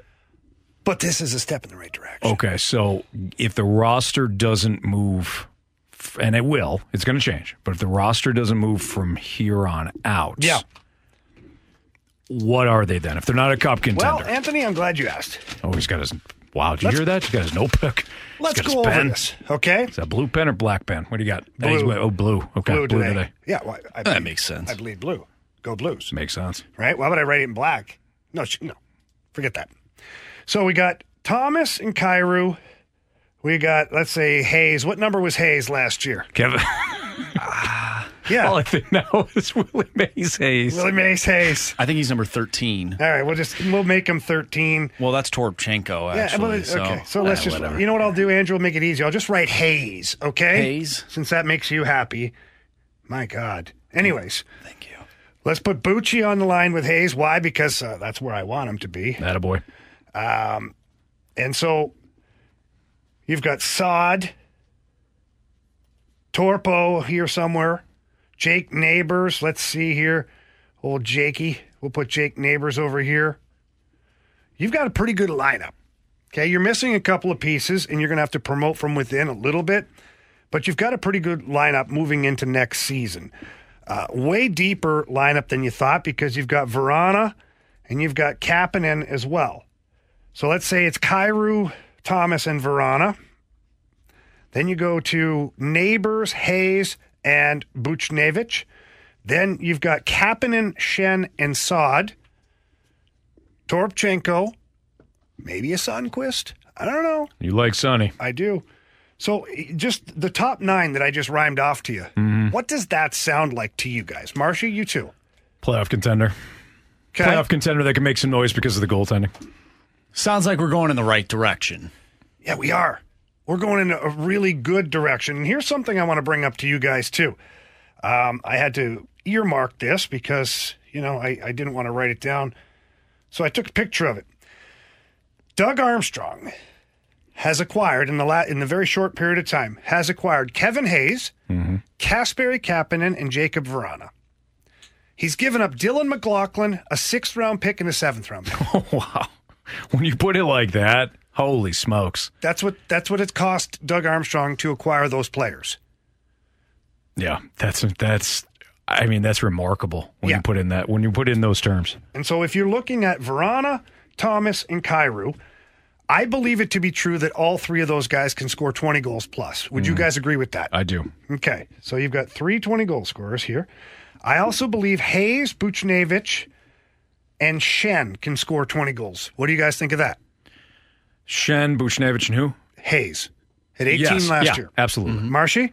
I think that, yeah. Okay, so now we're up to 6 20-goal scorers. Brandon Saad, does he get there? He can. He gets there every year. Yeah. He gets there every year. Pretty much that's what he is, a 20-goal scorer. So now How many did he score last year? I think he was right at the 20-goal threshold. Don't know if he... I'll look it up. Keep talking. I don't know if he got there, Anthony. And if some of these players aren't scoring 20, they could easily 19. be around that 18, 19. Okay. He got 19. Yes. A down year. I think he gets there. Okay. So now you got 8 20-goal scorers on your roster. Kapanen, does he get you 20? No. 15-20. Okay. I'll still take it, though. I'll take it, right? So you see where I'm headed here. Mm-hmm. What about Sammy Blais? Sammy Blais is in this lineup, too, somewhere. So Sammy Blais is probably going to get you 15-20 next year. And if he's playing like he did at the end of last season and how he did in the World Cup, we could see a complete different Sammy Blais. Okay, I like what you're doing here, Jamie, but I haven't heard what I need to hear. What's that? The area of the roster that cost you last year, in large extent. Well, Anthony, inconsistency, quite honestly, cost you last year. Don't you spin this. Variety of players. Don't you spin this. Depending on the day of the week. Are you going to get more physical and tougher in front of the net? Well, you just did. You got bigger, stronger, and more physical net front with Kevin Hayes. I like it. So you've addressed that. Okay? Jake Neighbors, by the way. How about a full season of Jakey? That guy proved to be like he's a version of a Braden Shen. Running people over, dropping the mitts, scoring some goals. So he's a guy too. Like your roster, Sammy Blais, he absolutely is that guy. So when I look at the current Blues roster, I don't see a Stanley Cup contender. I don't. Damn. I'm sorry, Andrew. I know that bothers you. But I do see a playoff contender. I see a team that can absolutely make the playoffs given the fact that they compete the entire season and they tighten up defensively. Mm-hmm. How do they do that? Well, they're putting some of the right pieces in place. And at the end of last season, the ending of the season looked much better than any other part of the season. Am I right? You're right. So starting with those guys that you had, and now you added Kevin Hayes, and now you're adding a new defense coach who is probably going to bring in some new form of team defense or certainly defensive zone coverage. It's going to help with that anyways. And you've got Binnington and Hofer. Right away, starting the season, I feel more comfortable on the defensive side of the game. So then when you flip it to the offensive side, we're talking about 8, potentially 9 20-goal scorers again, and then probably a handful of guys that get between 10 and 15 goals. This team is going to be a lot better. Now, do they have to execute? Yeah, of course. It's just like the Cardinals right now. On paper, but they're not executing. So the paper is only good enough for the ink that you write on with it, right? I don't know if I said that right, but who cares? We want blue ink. Yeah. So to answer the ultimate question, this is a playoff potentially a playoff team, a little ways away on the Cup contender. Jamie Rivers, Andrew Marsh, go ahead. No. You're excited. You're not thrilled, but you're excited. I'm not thrilled, Anthony. I'm not thrilled about with? Because you want you to lie to him. I want to hear you say it. I want to hear that they are Cup contenders now. I understand everything that you just went through, and now I get why that they won't be. Is it disappointing? Yes. But Andrew, you know this: if they get in, they can win. Absolutely. Look at the Florida Panthers last year. Oh, absolutely. They got in 1 point at the end of the season. Yep. They limped in. And they went to the Stanley Cup final. Mm-hmm. I wanted to ask you what team from this past year, in terms of a playoff team, would you compare them to? Are we looking at like a New Jersey Devils type team? Quite honestly, you're looking at more of a Vegas Golden Knights type team with Kevin Hayes up front. Holy smokes! I'm talking. That was a lot, Jamie. No, guys, stop. Oh, Anthony, Andrew, you want to play this game? Better defense. What? No, you guys want to play this game? I like playing games. Let's talk about it when we come back here in the Fast Lane on 101 ESPN. We're right back to the Fast Lane Podcast, presented by Dobbs Tire and Auto Centers on 101 ESPN.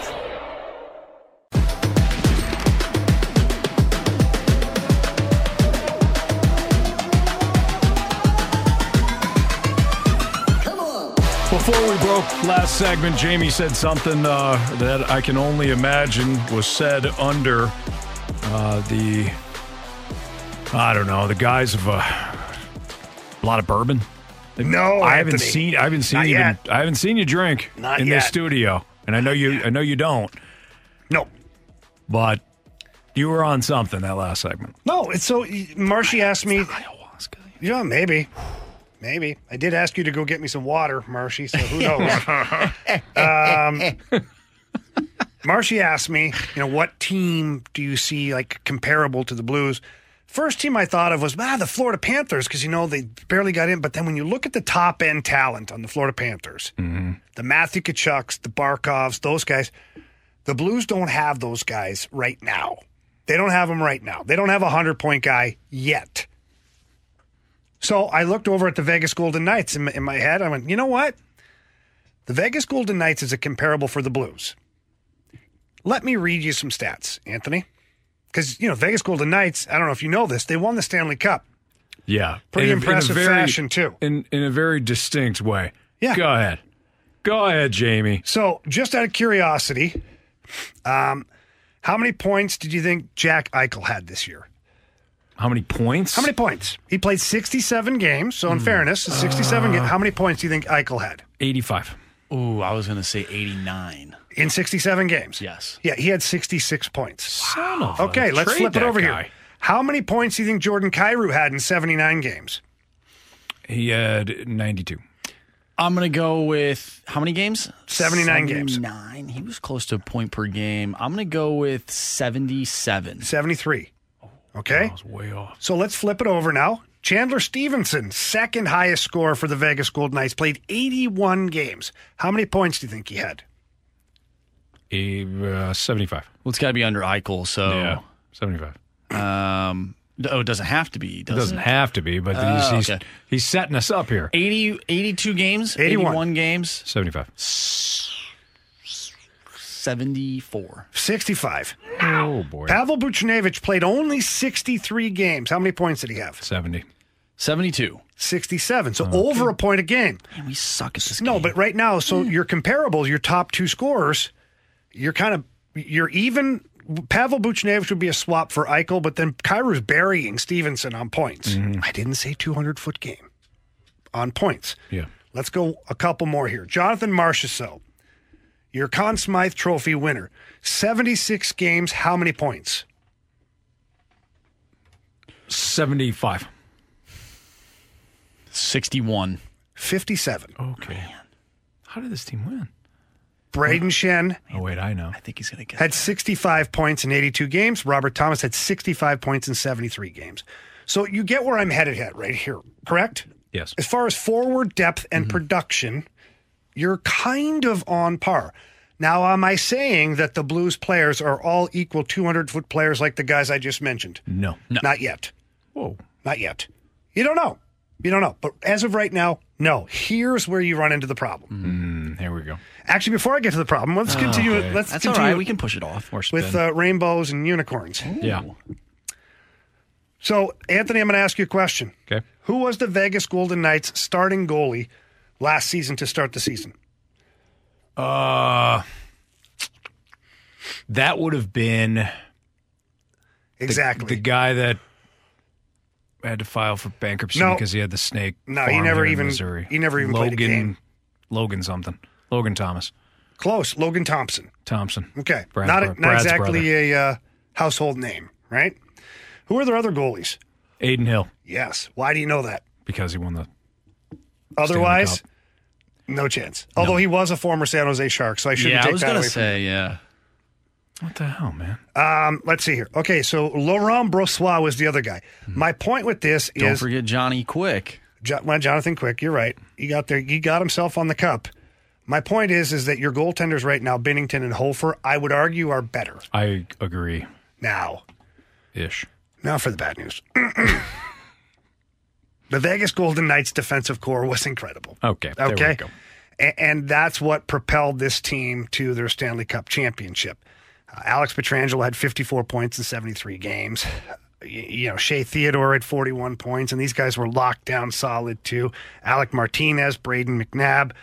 They had some players. Zach Whitecloud. These are all really good defensemen. Mm-hmm. So that's the area you have to address. If you're Doug Armstrong, when you look at last year's Stanley Cup champion, you're not far off up front. Give or take. You got some more dynamic players, but you've got a few less 200-foot players. I'll give you that. So, we kind of mix and match a little bit. The goaltender, you're looking at going, hey, I'm happy. I'll take the head-to-head goaltender battle any day of the week. Where you're not going to win right now is the defensive core. Mm-hmm. You don't have Alex Pietrangelo. You did, but you don't have him anymore. And he's a number one defenseman in the NHL. Can the Blues go get a number one defenseman right now? Probably not right now. You're probably going to have to wait and either trade for one or develop one. and they're not easy to develop. They only come around once every so often. So what can you do? Make your defensive core deeper. And by doing that, you have to acquire some players. And this is why I think Army has been kicking the tires about moving Torrey Krug and asking him to waive his no-trade clause, trying to bring in some bigger players and better defensive players because he knows that's the area of weakness right now for this club. Yeah. But if you plop a really good defenseman into the top 4 here, all of a sudden you're looking at player X and Parayko, Leddy and Falk, Perunovic, Bortuzzo, or Tyler Tucker. Like, you've got some guys now. Yeah. So when I compare them to the Vegas Golden Knights, I'm not for 1 second saying that they head-to-head this team stands a chance at this point. I'm just suggesting that they're not as far off as we think, and that's why Army making these little changes, these subtle trades, all of a sudden the retool has picked up some speed, and that's good news for Blues fans. I think it was a great demonstration of the forward group. You eventually got back to, and we all knew you would. It's all about the D. The biggest reasons why Vegas won themselves a cup. Yeah. But your point Huge is D. Huge D. I mean, those Both guys in are size. massive. Haig was like 6'5", 6'6". Yeah, both size and performance, I would say. Yeah, they came up huge, and they were huge. Absolutely. So the Blues got to build that. Well said. Or acquire it. It feels huge. It's huge. It is.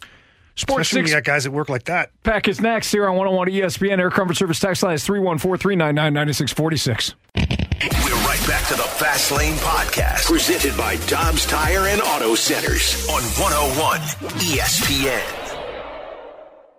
I have a question. It's time for the Fast Lane to answer your sports questions. I want to ask you a bunch of questions, and I want to have them answered immediately. Asking me all these weird questions. Answer the question. Answer the question. Answer me! The Sports Six-Pack is refreshed by Maggie O'Brien's, your go-to Irish pub in St. Louis for over 42 years.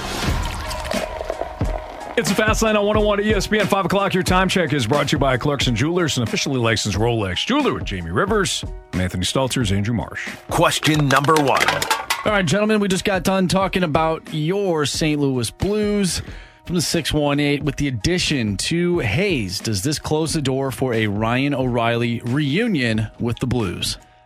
Well, nothing is ever completely out of the question. I think Ryan O'Reilly would have to take a substantial pay cut, though, to make this work. I haven't even really looked at the salary cap for the Blues here today since acquiring Kevin Hayes. But quite honestly, I feel like you just gave O'Reilly's money to Kevin Hayes.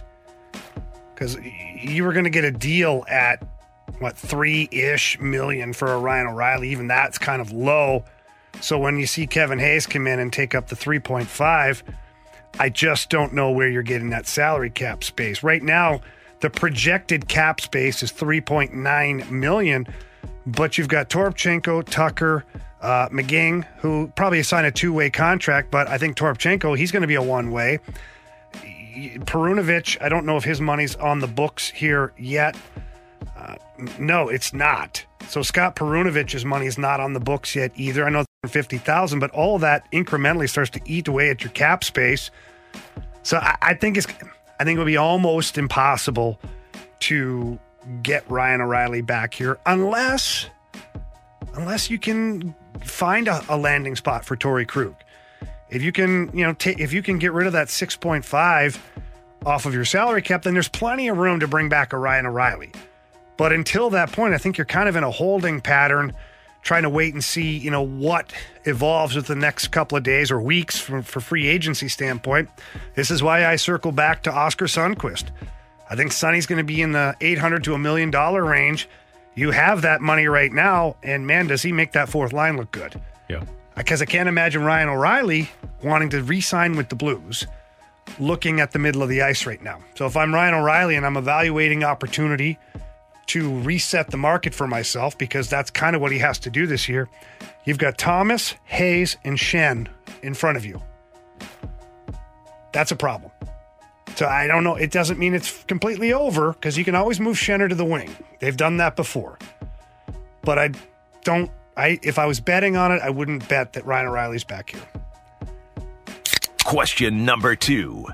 From the 636, more impressive, LSU's 18-4 victory over Florida in Game 3 to clinch the Men's College World Series, or LSU fans spending $344,000 taking 68,888 Jell-O shots. Yeah, I would go with that route. The fact that the College World Series Jell-O Shot Challenge went to LSU by a landslide, again, as Marsh just said, 68,888 Jell-O shots consumed by LSU fans, which equates to $344K. That was more impressive. I was also wrong about my Florida prediction. I'm a little burnt about that. It happens. So, yeah. Here's another question. Did LSU, do they deserve the Men's College World Series because of what their fans put in? Like, does it equal Marsh, each other? I think the victory last night, that allowed them to earn the College Baseball World Series, but it's a fair question nonetheless. Yeah, I feel like, the amount of work that the fans put in, it shouldn't go unnoticed. It doesn't go unnoticed for sure. Question number 3. From the 314, what is the difference between waiving a player and buying out a contract? How come the Blues have not waived Marco Scandella? Well, because you'd like to still manage to get something for the player. And there is a penalty for waiving a player that makes a certain amount of money. There's a portion of the salary cap that still stays on your books. It's not the full portion of the salary cap because teams used to use that specifically early on in the salary cap age to alleviate salary cap spots, and it actually ruined a bunch of guys' careers because they never got picked up because they were making too much money and they couldn't get themselves out of the minors. So that sucks. So what they did is they manipulated that rule a little bit. I don't have the exact ruling in front of me. But for a guy like Marco Scandella, here's a couple things you have to remember about Marco Scandella. When he came here to the Blues, he played really well for you. He played so good that he earned a contract with the Blues. Now, did he earn a modified no-trade clause? Did he earn a 3-year deal? To be determined, right? In hindsight, it's easy. But if he continues to play at the level that he was playing at, this is a great deal. He's had injuries that have plagued him in the last couple of seasons, and that has really kind of soured things for Marco Scandella. But if you go back to last year, guys, he was really good. When he finally got into the lineup, he was a very solid defender. He did help your penalty kill that was struggling at the time. He gave you some productive minutes. So, Marco Scandella at $3.2 million, although not ideal and not necessarily convenient at this point, that's not your biggest killer. It's not. And so I think with a guy like Marco Scandella, as you start to kick the tires around the league and, see if anybody's looking for a veteran player like that, he has a 7-team no-trade clause, so it's not impossible for you to move him to an organization. But as far as waiving him and buying him out, I don't know. Army's never bought anybody out, so I don't anticipate things like that happening. Question number 4. From the 314, what is the best pizza in St. Louis? Okay, the best pizza, for me, it's easy. It's absolutely easy for me. Out in my area, there's a place called Max's Pizza. Ashley got me onto this a couple of years ago. I had not heard of them. She ordered this pizza, and it was phenomenal. It's a little mom and pop place. The owner and his wife, they make the pizzas and they deliver them themselves. It's not like they have a bunch of employees. And it's awesome. It's that real crust, like the dough, like the homemade dough. Mm-hmm. And you got almost like a New York style slice. Not exactly, but close to it. Mm-hmm. It's phenomenal. The buffalo chicken pizza with no onions, because I don't like onions, is fantastic. My kids love it. It reminds them a lot when I played in Switzerland. There's a little restaurant right around the corner from us called Romataggio's. Means nothing to people here. Mm-hmm. Although if you're ever in Bellinzona, Switzerland, look up Romataggio's. Quick question. Never know, Anthony. True. Do people in Switzerland call Swiss cheese just cheese? Yeah, they just call it cheese. That makes sense. Interesting. Yeah. I always wondered that. But back to the pizza. This little place was awesome. So authentic Italian pizza. They had the brick oven right there in the middle of the place. Slide that pizza in there and you come out and you got a little bit of the burnt crust on the edges. Like, so good. Nice. Max's Pizza is just like that. So I highly recommend Max's Pizza. For me, it's Montebello Pizza. It's off of like Weber Road, and you would drive past it not knowing that there's a pizza spot there. You almost walk down, it's like a basement. And it's a family-owned place. Our family loves it. It's fantastic. It's you got to give them some time because they cook it. They cook it as soon as, like, when you arrive. They spend some time making sure that this pizza is perfect every time. But Montebello for me. I don't think I have a favorite. I don't know. You just like it all. I really like JJ Twiggs too. Solid place. The double decker. Or whatever they call that. I think it's good they call it the double decker. I don't know. JJ Twiggs double decker is awesome too. This is not a specific St. Louis style of pizza, and I'm not saying this is the best pizza ever. But have you ever been to Mod Pizza where you can it's sort of like Subway where you can make your own pizza? I've never been inside, but I've seen it. I like the concept of it. Yeah, you basically build your own pizza. You have your crust, and they sit there, and you go along just like Subway. I'll have this, I'll have this, I'll have this extra cheese, and then they fire it in the oven. It's a cool concept. And then you go sit down, and they bring it out to you? Yep. It's interesting. I mean, it's not the only place that does it like that, but I know there's one right over here where we're at. So you should check it out sometime, Anthony. Okay. Question number 5. From the Thanks Dad account, why aren't there analytics for telling a president of baseball operations / GM when to buy or sell? That'd be nice. There is. The analytics are all around you. I think that most presidents are using analytics to determine whether or not they should buy or sell based on how their team is performing. But to their point, to the texter's point, you have to have an understanding of where you're at and where you're going. And this notion of, well, we could still get in it. Yeah, you can, but what are the odds? Do you have the right team? The Cardinals have shown the front office that they don't have the right team this year. So for me, the process started a week ago for Mo of figuring out who needs to be on the bus and who needs to get off the bus. And what do I have that I can trade at the deadline to make my team better moving forward so I'm not in the spot again next year? To me, it's not necessarily about the what, although the what is important. The what is you need starting pitching. But it's more about the who. Who do I keep on this roster that's going to make a difference for me next year? And who needs to go? Is that it, Marsh? No, we still have one more. Yeah, I'm reading this text message. We get a texter letting us know that all pizza places allow you to customize your pizza. I honestly was thinking the same. I was honestly thinking the same thing. I grabbed when you the walk concept. in. Yeah. Jamie literally, was moving like you would at a pizza shop that does this. So I got the concept, but that did cross my mind. I'm like, don't you build your own pizza anyways every time you call? That's cool though. There is a pizza too that certainly gets on the podium for me. I kind of forgotten about it. Text line did remind me. Obie Clark's.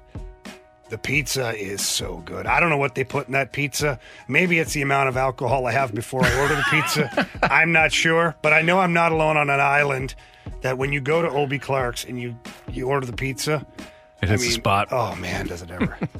By the way, before we get to question number 6, from the 314, hey guys, caught the end of the dinosaur versus turtle conversation, which we had yesterday on the Sports Six Pack. Turtles won. You don't see any dinosaurs anywhere, do you? You got alligators and crocodiles. And birds. Birds. Those are dinosaurs. Yes, and those dragons, too. Yeah, those Komodo dragons. The dinosaurs are all around you. He's just going to keep calling Pacino on us. He's just keep going back to the any given Sunday monologue. Yeah, why not? I like it, Jamie. I like your spirit. Oscar-winning movie. Question number 6. All right, from the 314, what would Jack Flaherty get the Cardinals in a return? Let's talk about it next on 101 ESPN. We're right back to the Fast Lane Podcast, presented by Dobbs Tire and Auto Centers on 101 ESPN.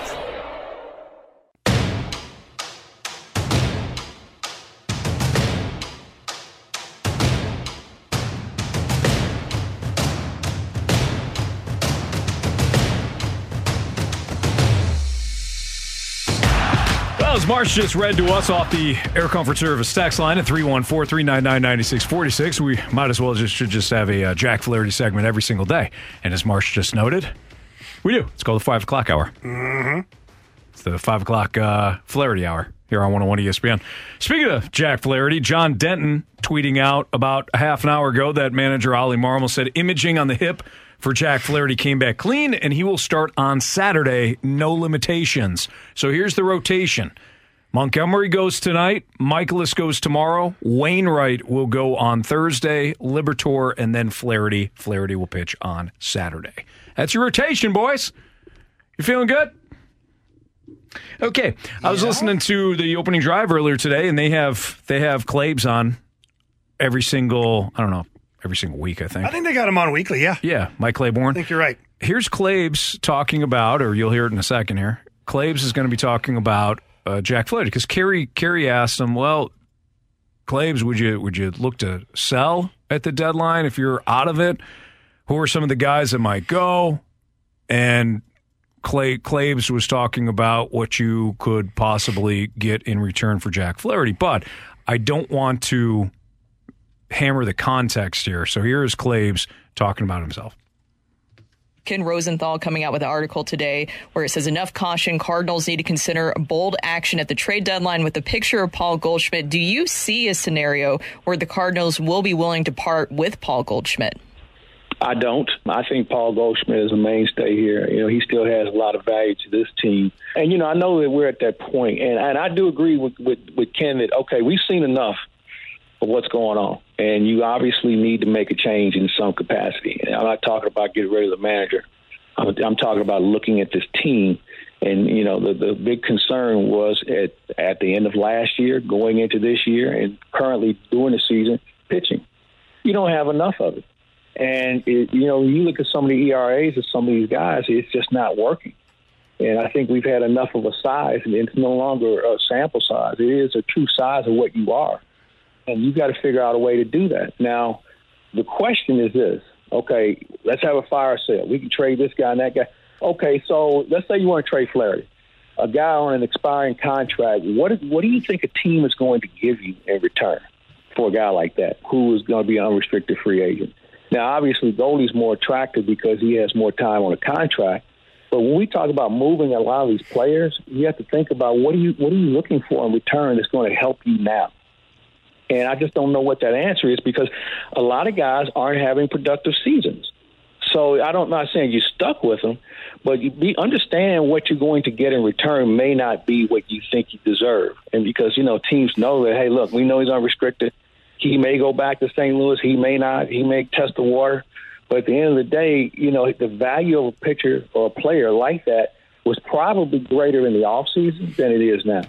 All right, so Claibs brings up some really good points, and I apologize. It was actually Brooke that asked him about Paul Goldschmidt, and then eventually Claibs set it out there. Okay, well, what are you going to get for Jack Flaherty? And it was more of a rhetorical question, I thought. But for me, guys, it's not about what you're going to get out of Jack Flaherty. The question is, and Claibs kind of hit that at the end there, are you going to re-sign him? Do you want to re-sign him? If the answer is no to both of those questions, that's all you need to know. He's got to be dealt at the deadline. There's no reason to hang on to Jack Flaherty after that. If you feel like you can re-sign him and you want to re-sign him, I don't know why you would. But if you feel like you're going to, that's a different story. Jordan Montgomery, it's the same discussion. It's not about what you're going to get for Jordan Montgomery. It's, are you going to re-sign him? And by the way, you gave up a starting center fielder in Harrison Bader for Jordan Montgomery last year. So that is something that... Whose contract was coming up, though? Harrison Bader's? Yeah, Bader just re-signed, didn't he, with the Yankees? He did, but he was still cost-controlled. Yeah, but he would have cost you a pretty penny. Cost you more than Monty. Yes? Yes. No. Yes. I don't think so. I don't care. I don't know. I don't either, really. Again, though, you got Harrison Bader. You gave up Harrison Bader to get Jordan Montgomery. You gave up Johan Oviedo for two guys. You got Quintana and you got Chris Stratton. The Phillies acquired Noah Syndergaard at the deadline last year, gave up Mickey Moniak, who's now starting for the Angels. You can get guys that could start for you next year to give up Flaherty, Montgomery, whoever that's on an expiring deal right now. That's where I'm at on this. It's not about the return as much as it is about, are you going to re-sign them? Yeah. I don't think you're re-signing Jack Flaherty, quite honestly. Not that I don't even want to speculate from the Cardinals' standpoint. I don't think Jack Flaherty would re-sign here. I could be crazy, but I believe he's going to test the free agent market. Maybe he comes back to the Cardinals, but not without testing the free agent market. Not without dipping his toes in the water. Mm-hmm. So, what's your return for Jack Flaherty? I don't think you get much. Do you? Well, the Pirates, and I know it's the Pirates, Johan Oviedo is in the starting rotation for the Pirates. So if I were to say to you, you could get a starter for next year. It's not, you're right, it's not going to be an ace. It's not going to be somebody that slides in as number 2 in your starting. But what if you were to get a starter for next year for Flaherty? Do you think that's possible? Yes. Does he have to be better than Jack Flaherty? But Jack Flaherty, I understand your question, Marsh. If you can't sign Jack Flaherty or you don't want to, it's moot. But you want to get a guy that is at least you want to get the somebody same caliber when Jack Flaherty's on, right? Well, so let's highlight that. We always have to say that. When he's on. It's like a disclaimer that comes with Jack Flaherty. When he's on, when he's right, when he's healthy, when you have that many disclaimers, it starts to I guess diminish the value a little bit of the player. Sure. It paints a picture of inconsistency, performance-wise and health-wise.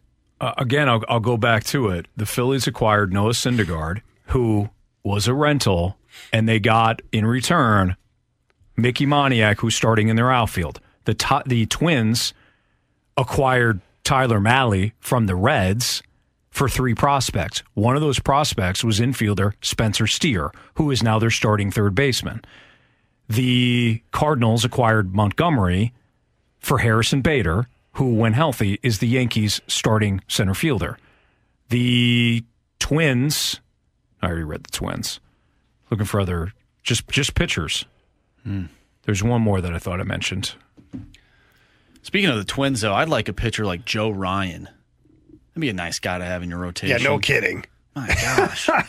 Anyways, those were 3 or 4 examples from a year ago. That would mean you'd almost have to. Well, that would mean you'd have to be evaluating talent properly. Oviedo. That would mean you'd have to be evaluating other teams' talent properly. That's true too. Because to pick out, well, yeah, Anthony, when it comes to those particular ones that you just mentioned, but how many trades were made last year to pick up pitching, and the pitching is no good? The return was not good. So let's just, in a hypothetical world, we say you trade Jack Flaherty, but you picked the wrong guy, and you end up with somebody who's in Memphis next year, and then he's DFA'd. What'd you get for Jack Flaherty at that point? Were you re-signing? Nothing. Nothing. To answer your question, nothing. But that's the risk. I agree with what you're saying, but I just don't know. What's the difference? So if you don't re-sign him, you get nothing. Exactly. So to your same question, you hang on to Jack Flaherty, you finish in 4th place, and he walks. You don't get anything for him. No, because he ain't going to get a big deal in the offseason. You can't get a compensation pick for that, can you? Unless I think it's based on, 1, I don't know. 2, I believe it is based on the contract that the free agent signs. Gotcha. So if it's a 1-year deal, I don't think you get much, if anything. I think what's interesting about what Clabe said is that the original question was posed as a Goldschmidt trade, and we've talked about that, but then he immediately pivoted to pitching, and that's been the main problem with this organization for not only this year, but you could argue for the past few years. So I'm not sure if trading Goldschmidt necessarily makes this team better, because at the end of the day, it comes down to pitching. Well, it depends what you get for Goldie, right? Well, that is fair. So here's the way I look at it, and I totally understand what you're saying, by the way, Marshy. I look at it from this viewpoint. If I'm John Mozeliak and the Cardinals, every trade I make this year at the deadline is for pitching. Yes, I don't need correct. another outfielder. Agreed. I don't need another utility player. Agreed. I don't need another third baseman. I don't need, I have all of that.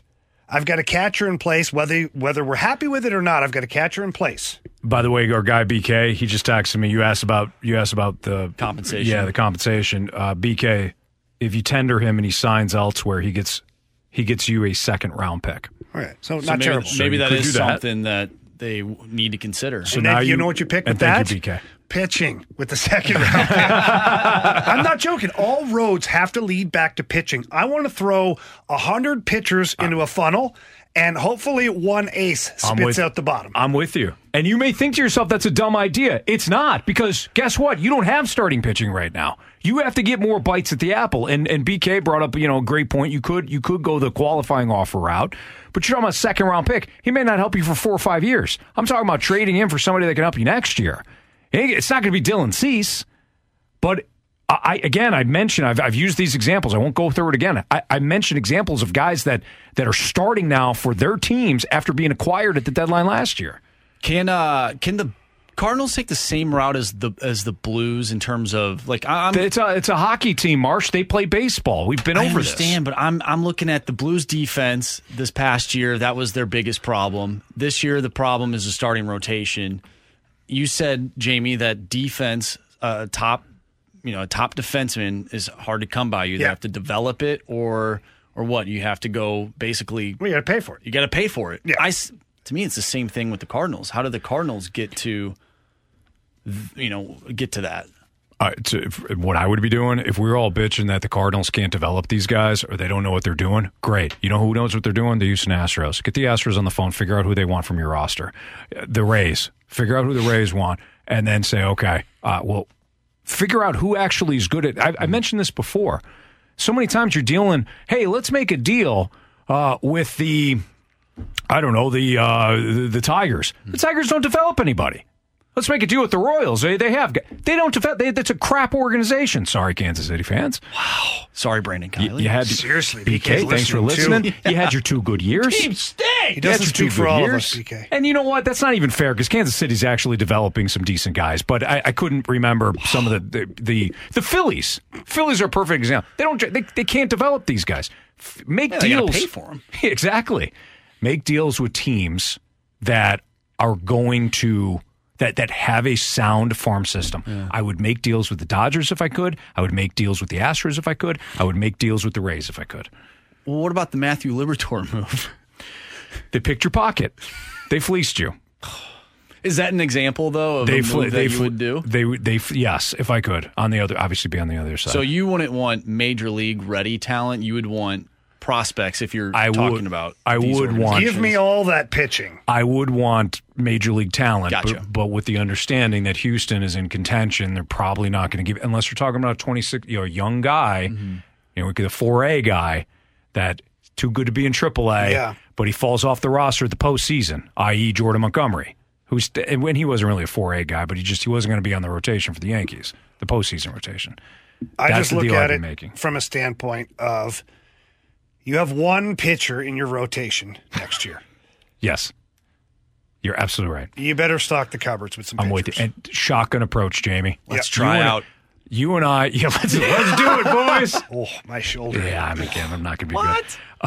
Kylie texts. He goes, now you had it right. The Royals are blank. Yeah, they don't have a top 10 or a top 100 prospect as the text line. Let us know that. All right, it's the Fast Lane on 101 ESPN. Friendly around here. Beat the streak. We need a new contestant. Do we have one, by the way? No, we need people to text in. Text in BTS. BTS. Beat the streak if you want to play. We need a new contestant for that.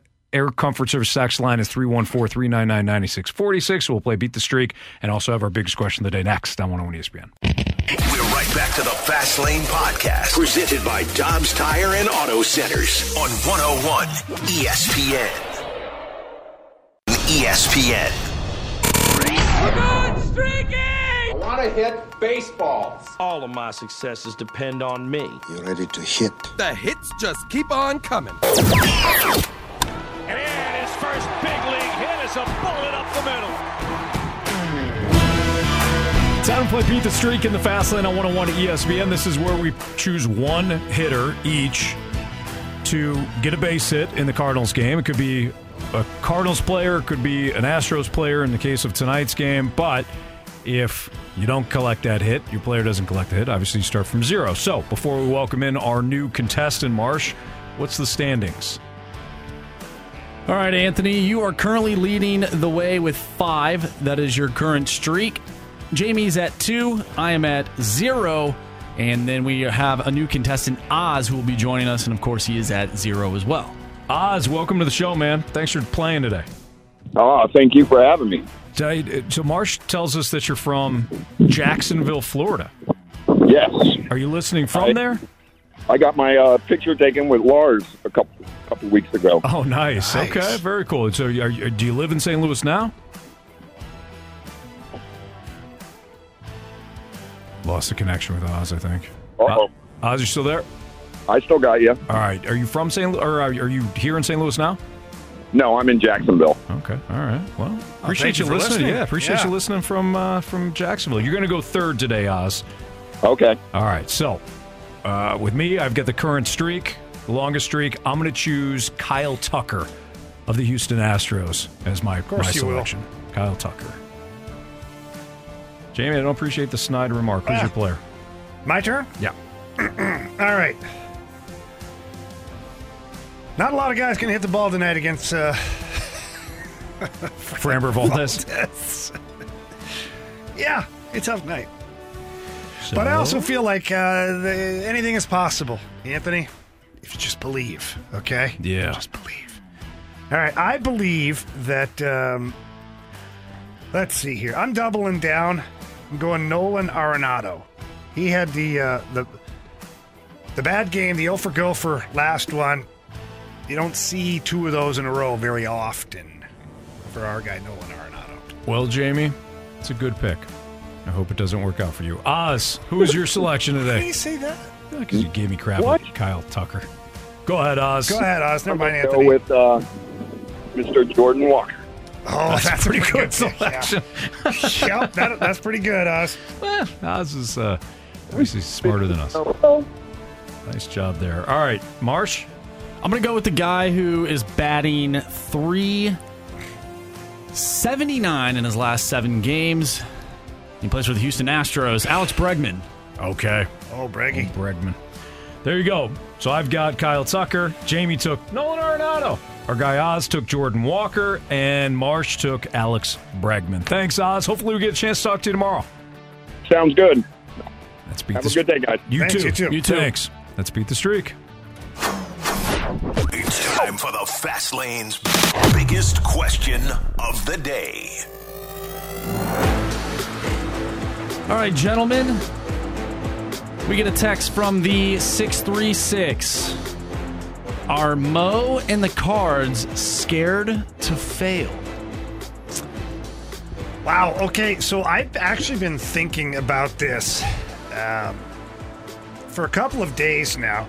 Marshy, I know you've seen this movie too, but Marshy, you'll remember this part. Okay. In the movie Miracle. Yes. Love that movie. When the United States is up against the Soviet Union at the time, comes to the end of the game, and Viktor Tikhonov, who's had so much success, doesn't know when to pull the goalie or if he should pull the goalie. He doesn't know what he's doing. He doesn't know what he's doing. Look at it, he has no idea what he's doing right now. He's never had to pull the goalie. They're not pulling Mitchkiff. John Mozeliak has never had to get bowled like this. So, I don't know if they're, what was it, scared?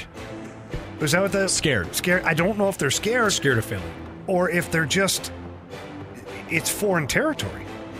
Like, we're the Cardinals. Yeah. We don't ever have to do this. We're always, for the last 20 years, I believe, we're always playing meaningful baseball till at least the last week of the season. Well, you may not be playing meaningful baseball last week of June, to be honest. And so this is uncharted territory for John Mozeliak. How will he handle this? Will he come out of the other side of this and we have a whole brand new respect for John Mozeliak? I just sound like Janet there. Or does he come out the other side of this and we go, there it is. We knew it. We knew it. This team will not. They are risk averse. Mm-hmm. They'd rather stay the course and lose than to lose but get better, if that makes sense. Marshy just brought up an interesting thing. He says, Army hasn't always made the best decisions. Not always. He's not always right. But he's not afraid.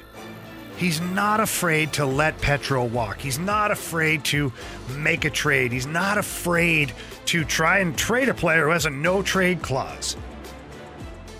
So it's going to be interesting to see at the end of this season, what does the legacy of John Mozeliak look like through tough times? Jamie, I don't know if you can see my screen here, but can you read off the word I have on the screen there? Or the words? That'll get me fired. No, this one. Oh, that one there. Yeah, risk averse. Yeah, that's exactly what I was thinking, Jamie. They're risk averse. And it's a great call. I never thought about it from the comparison there to Miracle. But they're risk averse. They're reluctant to take risk. Acquiring Nolan Arenado when the former GM for the Rockies was drunk off his ass and accepted that deal, that's a risk that anybody would have taken at that point. Well, but it's not even a risk. The players he sent the other way were no risk. That's what I'm saying. He was when the former GM for the Rockies was hammered, ham sauce, couldn't tell you what day it was, and just accepted anything you threw at him. That's not necessarily taking a risk.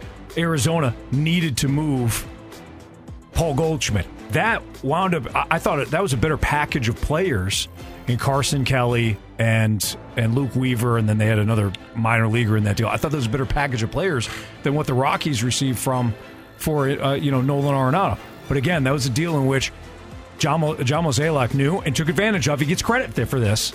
Knew that Arizona their backs were against the wall. They weren't going to be able to re-sign Goldie, so he made the move. Knowing that you get just 1 year. There's no risk.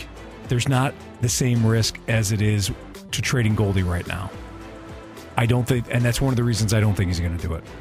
I think there is a sense of, despite maybe some sort of, the Cardinals organization has become tone deaf to how the fans are right now. They're pissed. I still don't think that they're going to make this bold move in fear of, we need to make sure that there's still X amount of people coming through the gates at Busch Stadium. So I don't think they're going to rock the boat. In reference to the pressure that Cardinal fans have put on the team, the front office, John Mozeliak was talking to reporters, and he said, "I would hope the Cardinals are not allowed to rebuild." When I saw that quote, it made me feel like the way he was talking was like he wasn't a part of that. Well, he won't be part of a rebuild very long. That's an interesting point, Do you know Marsh? what I'm saying? The way that I read it, and of course, I could be completely off, and I probably am. I just thought that was weird. No, I think that was I think instead of saying we, because he's a part of it. He's the one that made this. I thought it was interesting. I think that's a really interesting point, Marsh. How I would take that then would be he wants to make sure that he leaves the next general manager, whoever that is, in a good spot.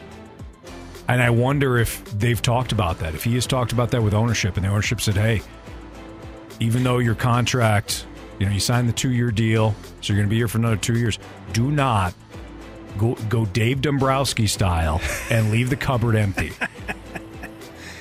Yeah, but listen, the ownership has to approve everything anyways. Very true. So, Mo is always under surveillance because anything of significance, he has to run it up the food chain. Yeah. We have another interesting quote from Mo. And they said, he said, as we sit here on the 23rd of June, this is when the reporters asking him the questions. The 23rd of June, we still don't know exactly which path we'll walk. From a front office standpoint, we have to start preparing. Mm-hmm. Another thing, I find it interesting that you still don't know what you're going to do. Well, I think so, Marshy. I get it. Yeah, like he doesn't know, like a week and a half from now, they could be 4 games back. Yeah. And who knows? Maybe other teams that, or they could be 12 games back, right? So he doesn't know what the market is yet. Yeah, but shouldn't you know what kind of team you have? Yes, because we all see it. But it doesn't make sense for him to say, "Hey, we're going to be a seller right now." Oh, I get that. Yeah, and you also, if you're close enough, your decisions will be different than if you're way out of it. For sure. You're not going to wholesale if you're right there, possibly to win the division. And if you're way out of it, then maybe you do consider a Paul Goldschmidt trade. I'm with Anthony. I don't think they do. No, they don't. No, they could be 15 games out of first place, and I still don't think they'd trade him. No, they don't have the huevos rancheros to do it. That's a good point. And Jamie, you got a big huevos rancheros, so you're going to make a move like that. You got to have huevos rancheros the size of church bells. Exactly. Where do you find those at? What store? Here, you got to grow them. You got to grow them? You got to grow them. Out in the yard, homegrown? You don't just walk down aisle 7 at Costco. Okay? You got to grow them things. Man, if they had those at Costco, you could get them by the bulk. Probably. People big. Yeah, people would, but then they'd be kind of fraudulent because you're purchasing. When you produce them, it's real. Different. They're fake. Yeah. Well, they're not fake. They're just they're not they don't yours, mean really. as much. They're not yours, really. They're not yours. They're somebody else's huevos rancheros. And then are they really yours or not? So, yeah. Interesting. All right, it's Fastlane on 101 at ESPN. What you missed, criticisms, compliments next. We're right back to the Fast Lane Podcast, presented by Dobbs Tire and Auto Centers on 101 ESPN.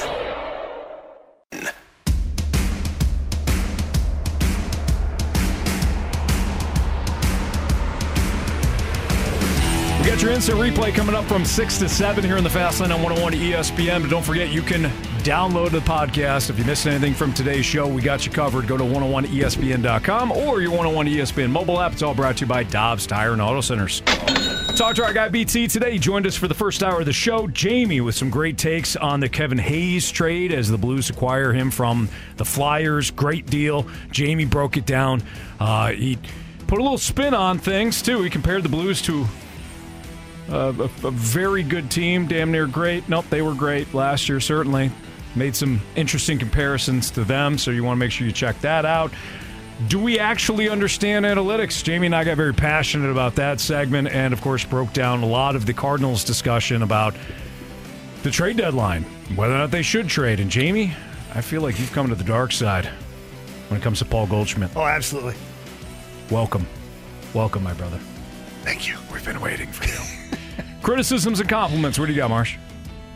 Yeah, I want to start off with one from the 314 in reference to Jamie making a joke. I couldn't tell you which one it was, but I'm sure this one applies for all of them. You sick SOB, LOL. There is no show that comes close to the Fast Lane. Yeah, awesome. Thank you. Yeah. Very much. And you're probably correct. What's our motto, guys? No one is safe. Nobody's safe. Nobody's That's right. safe. Yeah. All right. Will that do it for us, Marsh? I think we're up against it, aren't we? Oh, yeah. Yeah, we got to get out of here. It's like, I look at Anthony, I'm like, we got to go. Yeah. Yeah, Jamie's not wrong on that. For Andrew Marsh, Jamie Rivers, I'm Anthony Stalter. We appreciate everybody being tuned in today here in the Fast Lane. Well, again, instant replay coming up now. See ya. You've been listening to the Fast Lane Podcast, presented by Dobbs Tire and Auto Centers on 101 ESPN.